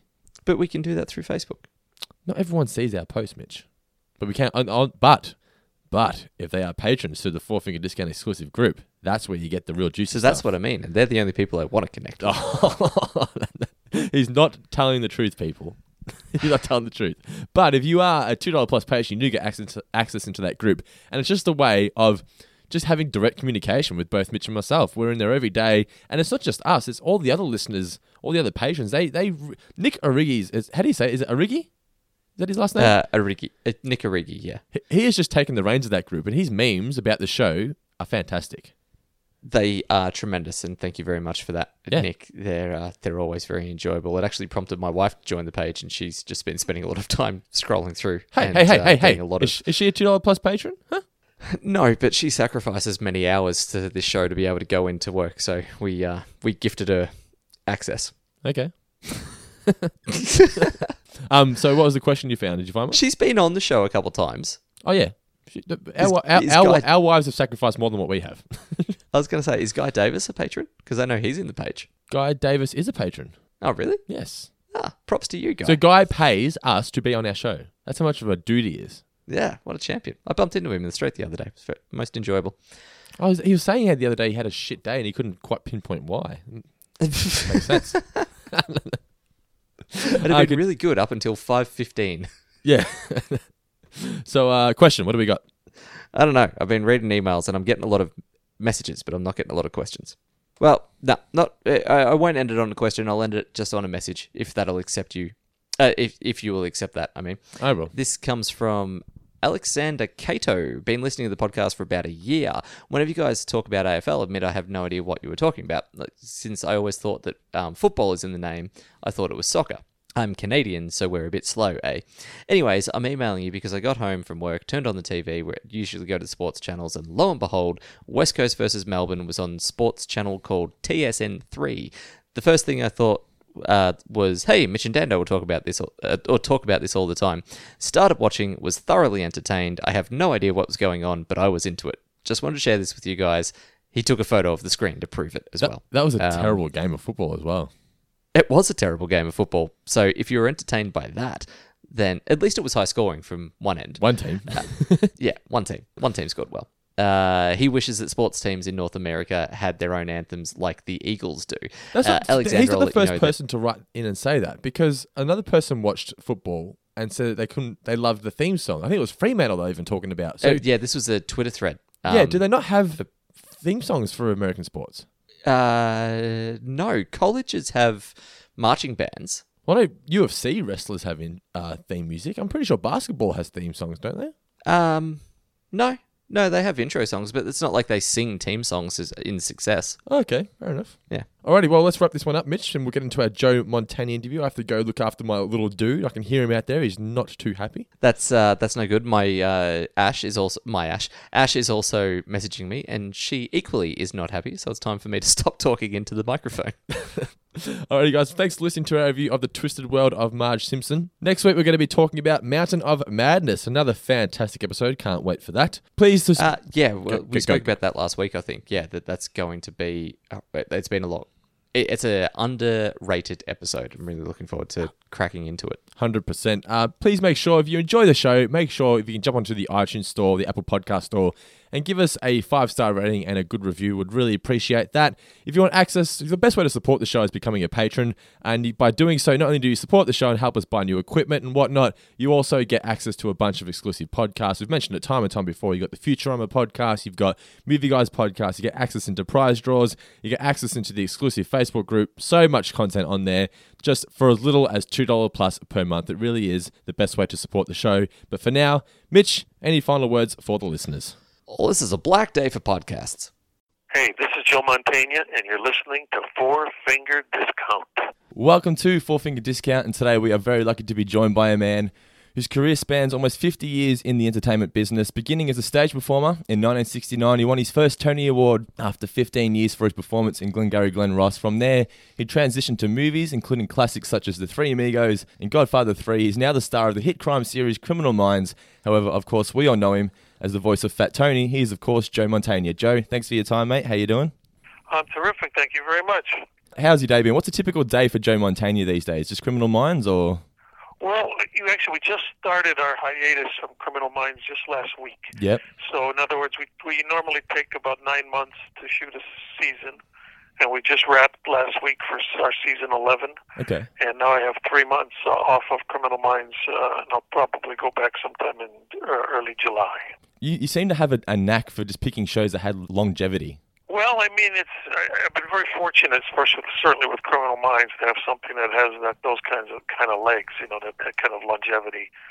But because my business, as you know, show business, it's all over the place. There's no guarantees. But certainly between Criminal Minds and Simpsons, I was lucky enough to have 2 programs that obviously have a lot of longevity. Just worked out that way. But I've been doing this professionally for over 40 years, and so I've been a lot of temporary jobs and jobs that have ran a lot shorter than that. But right now I've been very fortunate to have at least those 2 things with a lot of consistency. Joe, it's Mitch here. I'm just going to point out, I've listened to a few interviews in the research leading up to talking to you today, and that seems to be a pretty common theme of you talking about being lucky and being very fortunate. But I would argue that when you've had a 40-year career, that there's a little bit more going on than that.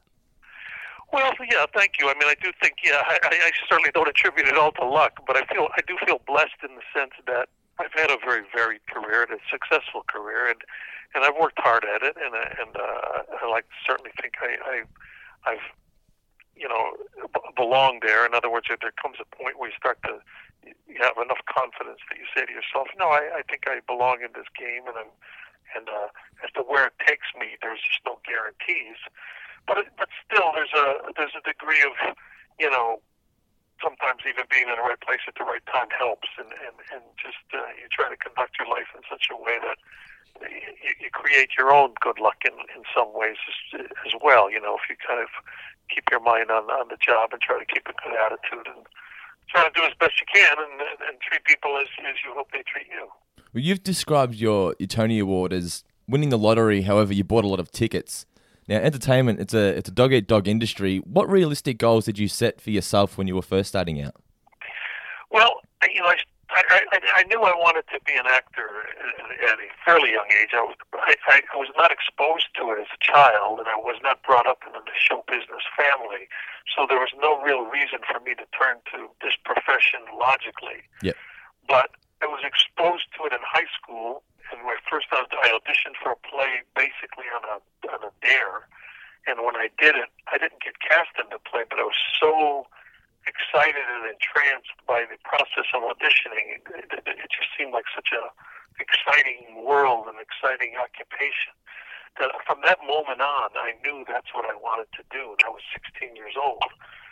So it was a steady kind of journey from that point to today. I mean, I'm talking now over 50 years, because I'll be 69 in November. And so for over 50 years now, I've been pursuing the same thing, but with and I get, in a way, maybe that's why I feel I'm lucky, because not everybody knows at an early age what their life's goal is or what they want to do.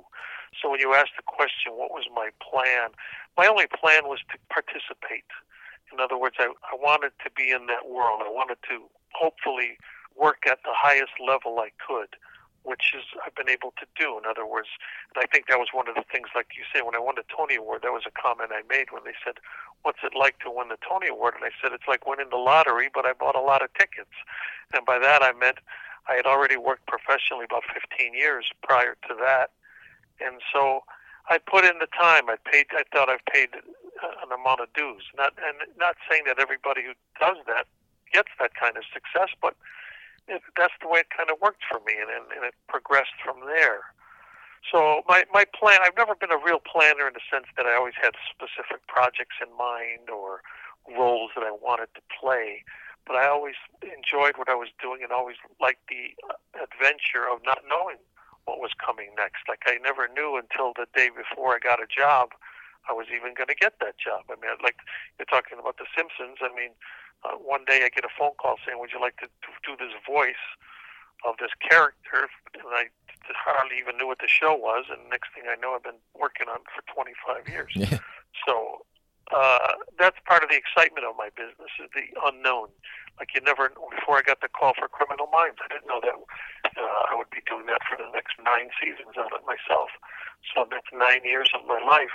That the day before I got that phone call, I had no idea I would be doing it. So there's a degree of excitement in that, and that's the nature of my business, and I've always kind of enjoyed that. It's scary sometimes early on because you never know if there's no guarantees you're going to work. But when it happens, it's like I say, it's been good for me.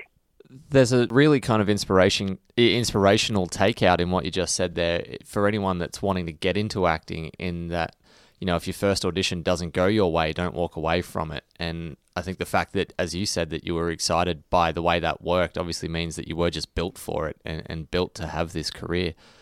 As far as not knowing where the next roles come from, would you be able to, if you don't mind, it'd be repeating a story that you've told, but could you just quickly share the tale of meeting David Mamet and how that kind of launched you into the stratosphere, unbeknownst to you at the time?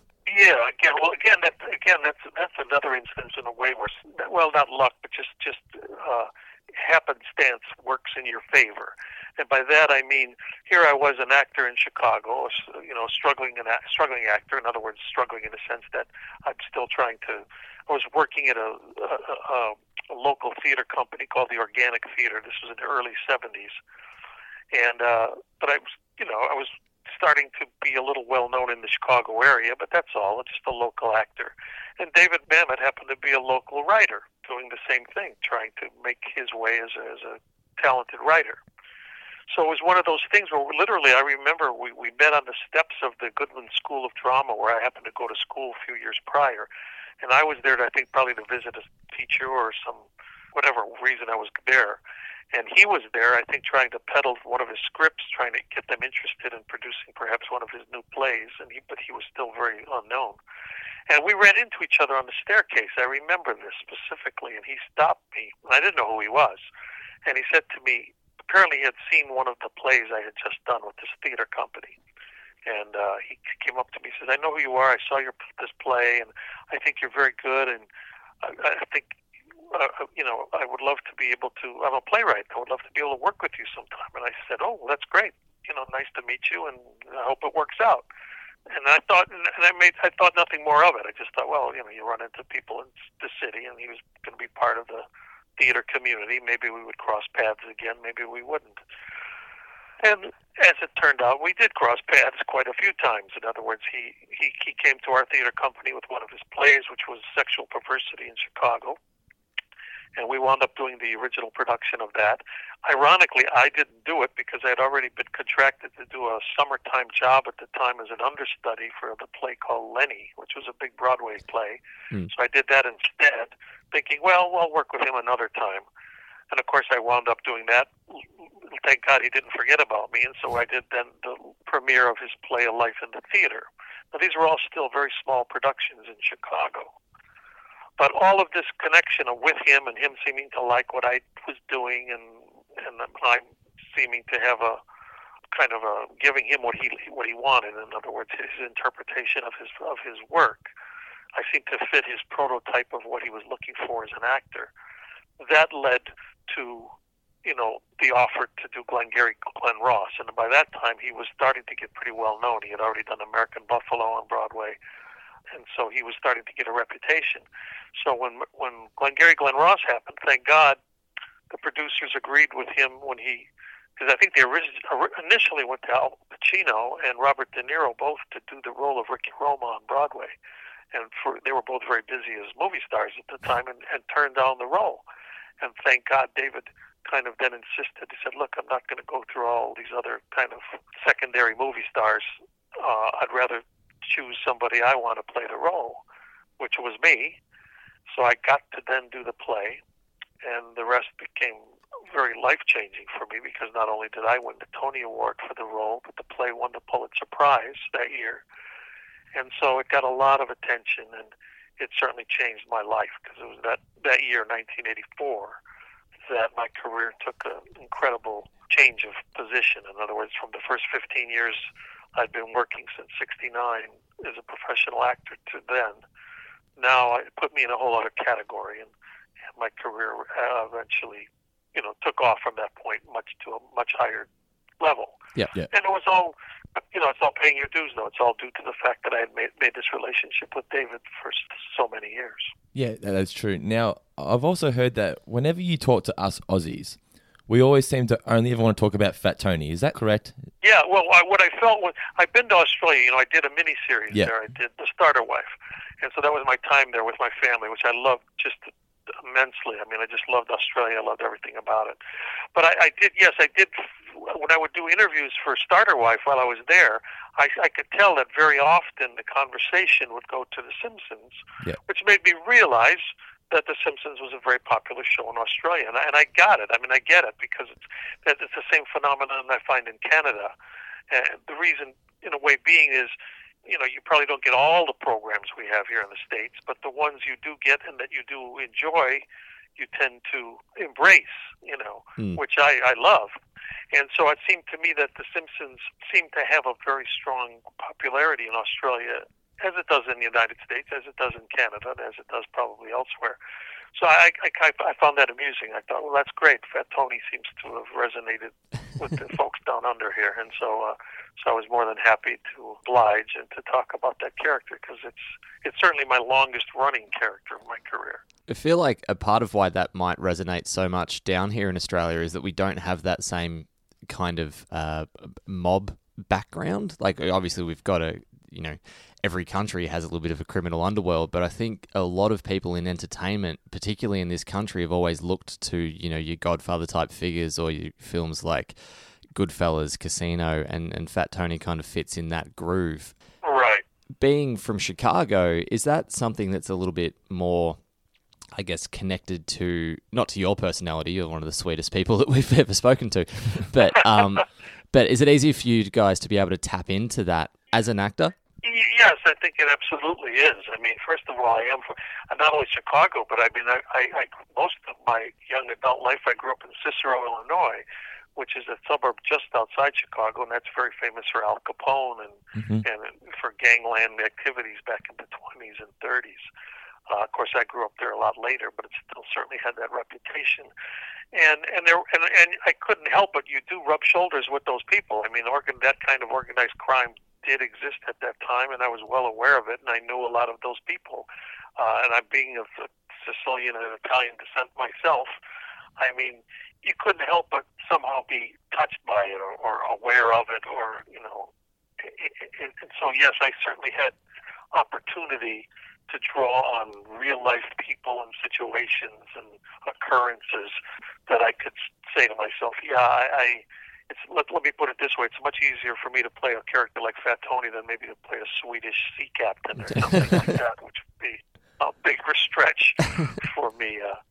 So, I was, when I first read the Fat Tony stuff, I mean, and also you have to understand, and it probably makes sense, they offered me that role right when Godfather 3 came out. Yeah. And probably for that reason, because they knew I would be coming out as playing basically the heavy and the third Godfather installment. So it seemed the natural to use that actor to play Fat Tony.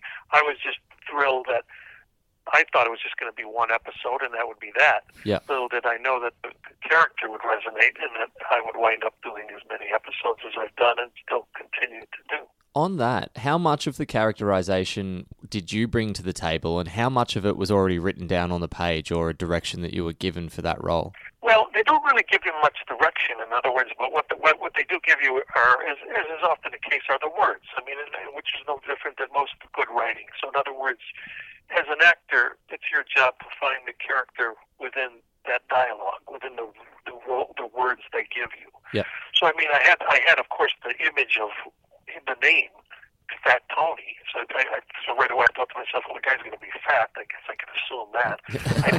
Since it was the first time it was appearing, I didn't know what it was going to look like.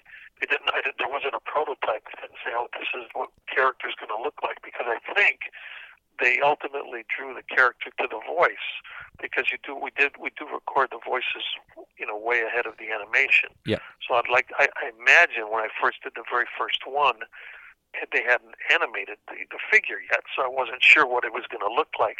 But in terms of the voice, what I decided to use is I basically tapped on the voice of one of my dearest uncles, who just passed away a couple of years ago. He lived to be 92.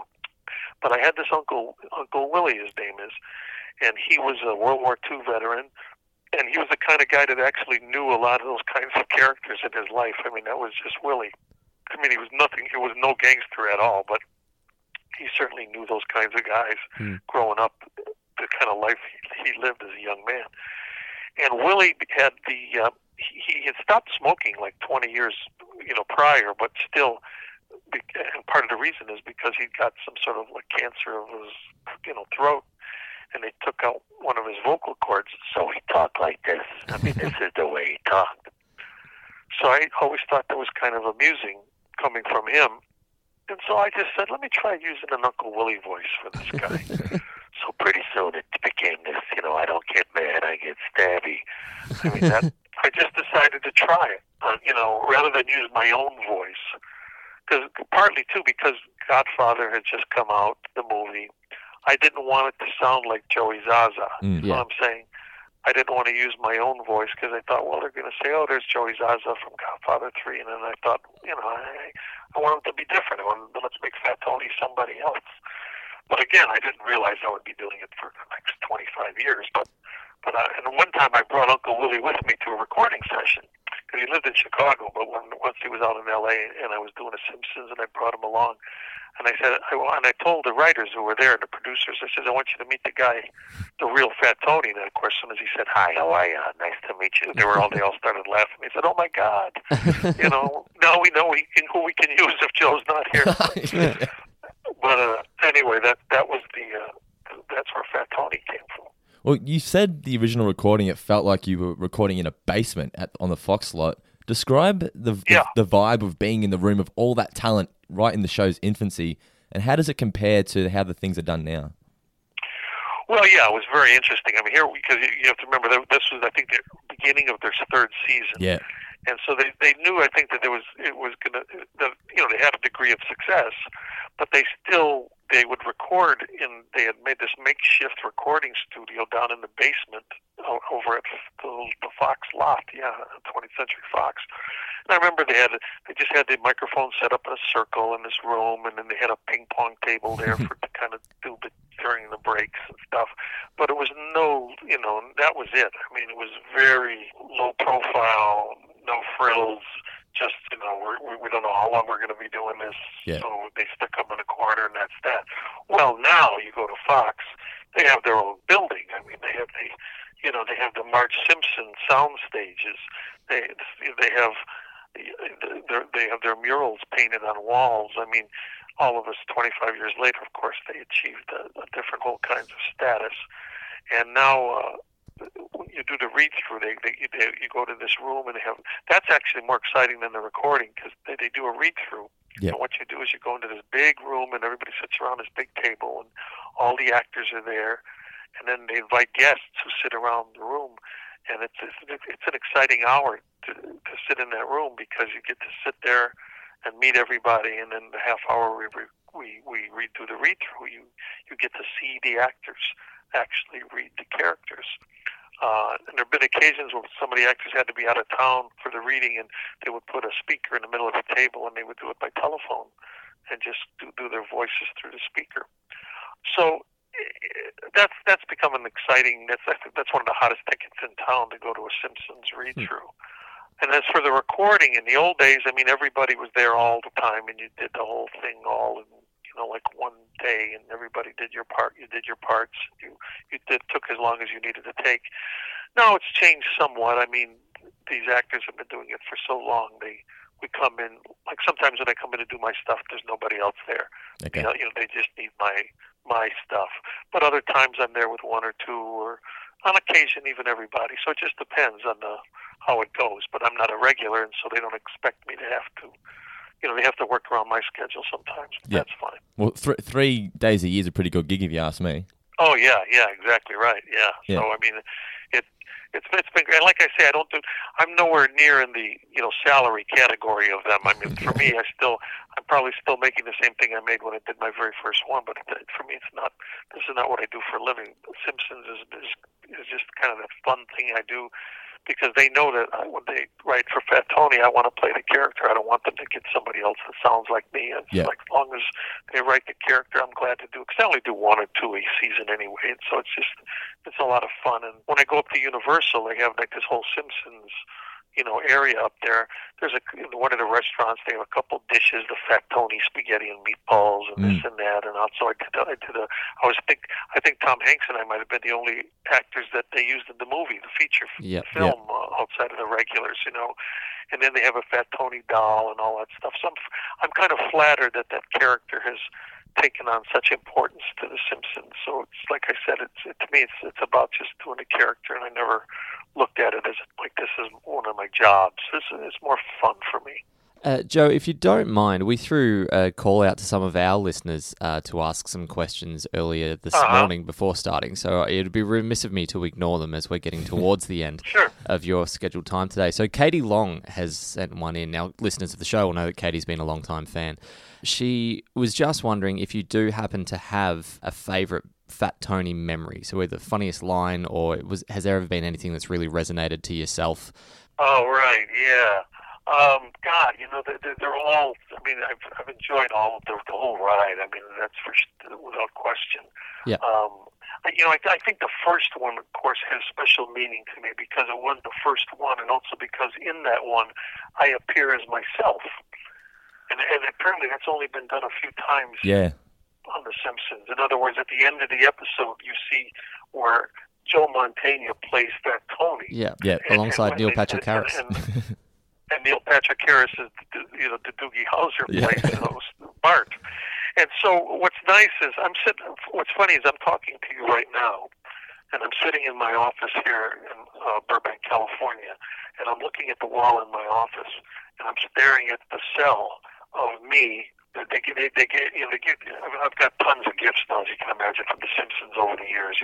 Simpson jackets, some vacuum cleaners, Simpson bowling balls, all this stuff. But right now, I'm staring at the cell, one of the cells from that first episode, and it's the cell of me as Joe Mantegna standing behind Bart, played by Doogie Howser, the drawing of the two of us. So I'm looking at that cell, and then just above it is another Simpson cell of me. And then I'm looking at the other cell of me as Fat Tony when I was a little boy. There's an episode when they flash back and you see me as a teenager. So I'm looking at these cells right now, and to me I get a big kick out of looking at that because I think, well, there's this whole history of this character. And then, of course, when I get killed and they come back as, Fit Tony, my nephew, I mean... and I got to say, when I did that episode, that scared the hell out of me because when I first read the script, I saw that I got shot and I was killed. I went, "Oh my God, that's it! Fat Tony's done." Yeah. And then, of course, I find out they had other plans, and Fat Tony becomes Fat Tony, and thank God. And on we go. So I would say all those things are kind of stick out to me.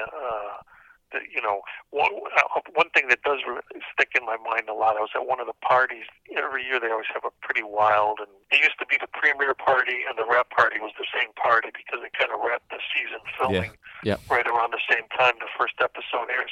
And I remember at one of the parties, this guy comes up to me and says, "Joe Mantegna, you're my favorite character," and he rolls up his sleeve, and he had a huge Fat Tony tattoo on his shoulder.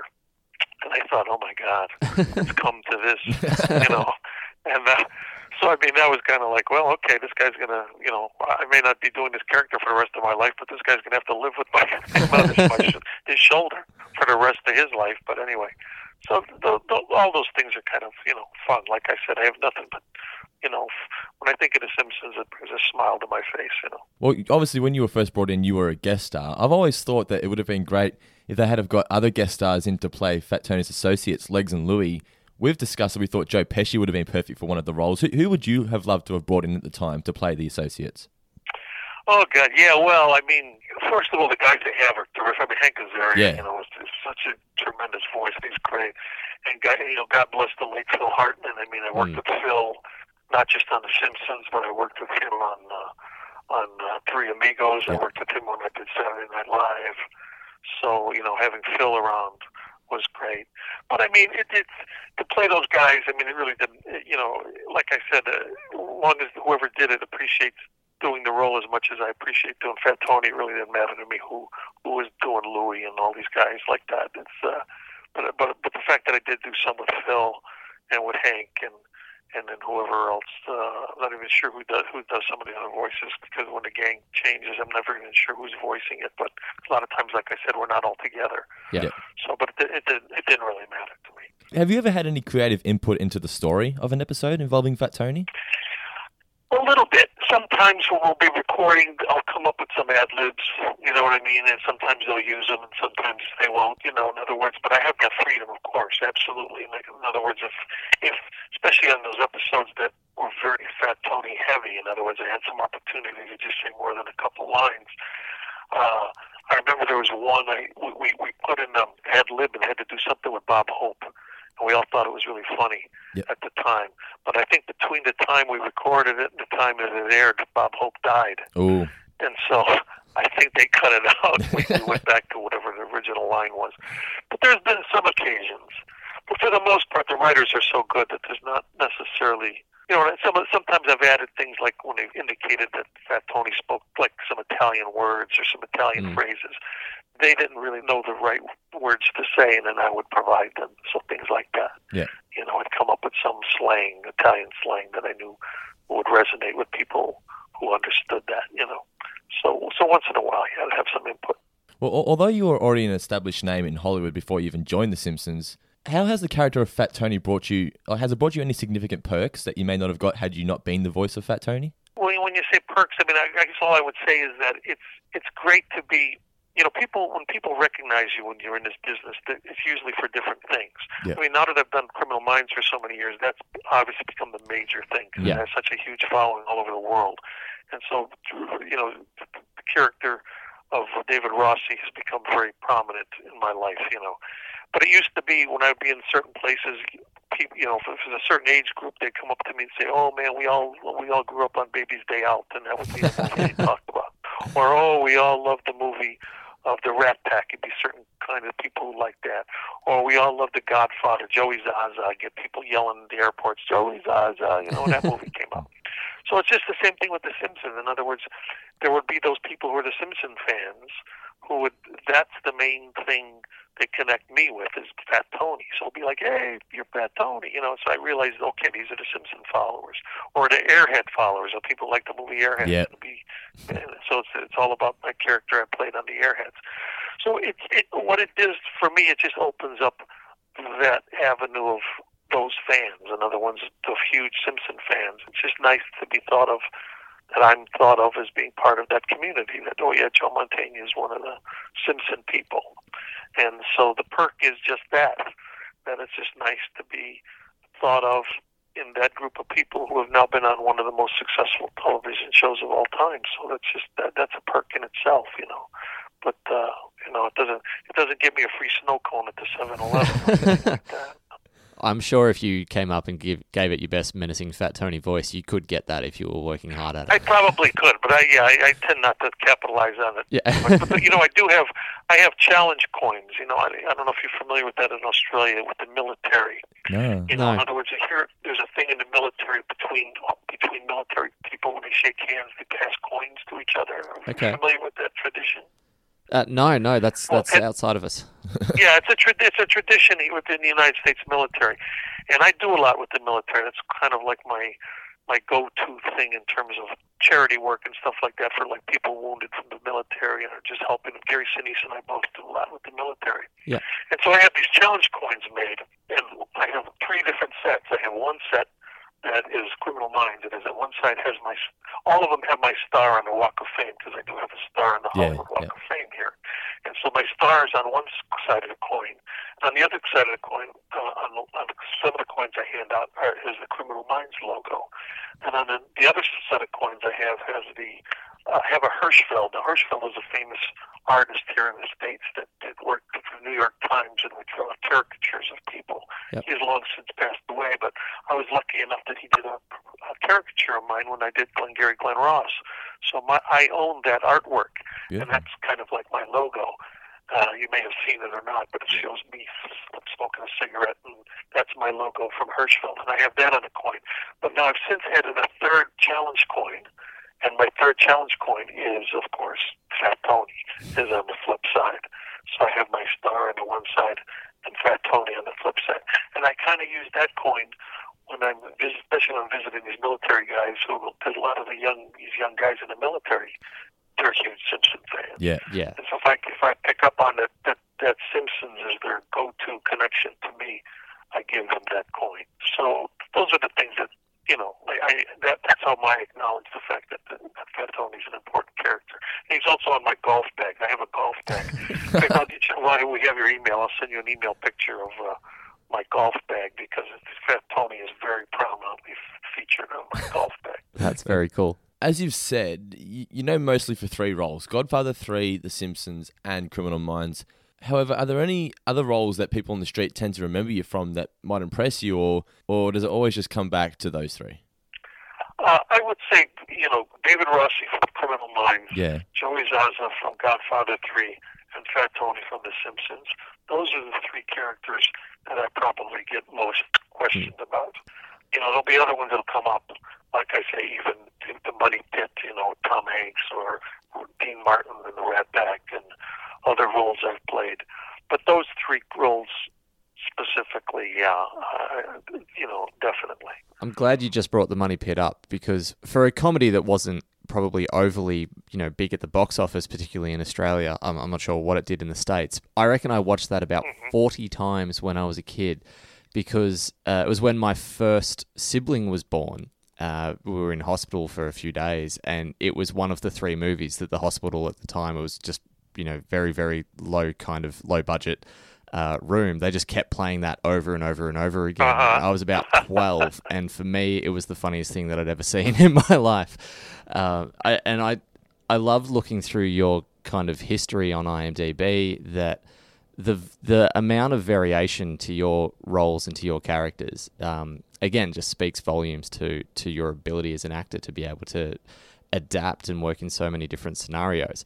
And I'll cap off what is the record for the longest question that I've ever asked by saying, what, between either drama or comedy, and I mean, you kind of take a straight edge to both, but between drama or comedy, film stage or television, what would you say is your most comfortable fit, or where do you prefer to be? Yeah, that's a good question. And I have been lucky enough to have done it all, in the sense I've worked on film, I've worked on stage, I've worked on television, and I've done comedy, and I've done drama. And I'll even do books on tape. I mean, I've been directing lately. I've directed 4 episodes of Criminal Minds. I got to direct a feature of Lake Boat some years past. So I've been dabbling in it, and now we produce some other shows as well out of my office here. But that's a good question, but at the end of the day, I'd have to say this: it really depends on the quality of the material.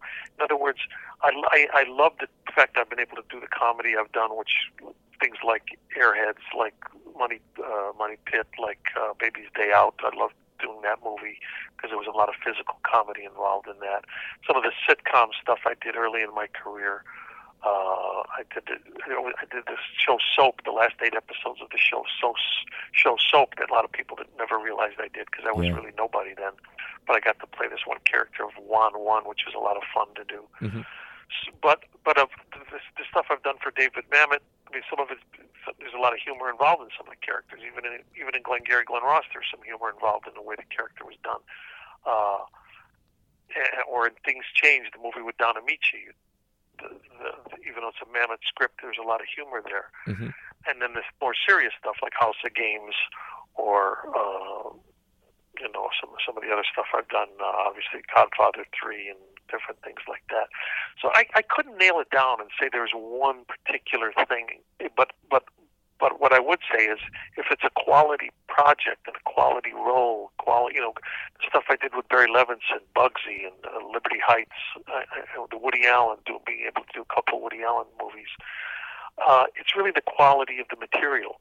So in other words, I'd rather do a great comedy than a not-so-good drama, and I'd rather do a great drama than a not-so-good comedy, But if it's a role that I can wrap my head around and say, I can have fun with this, or I can get into this, and, I can resonates with me, that's what's important, and it's not so much whether it's comedy or drama.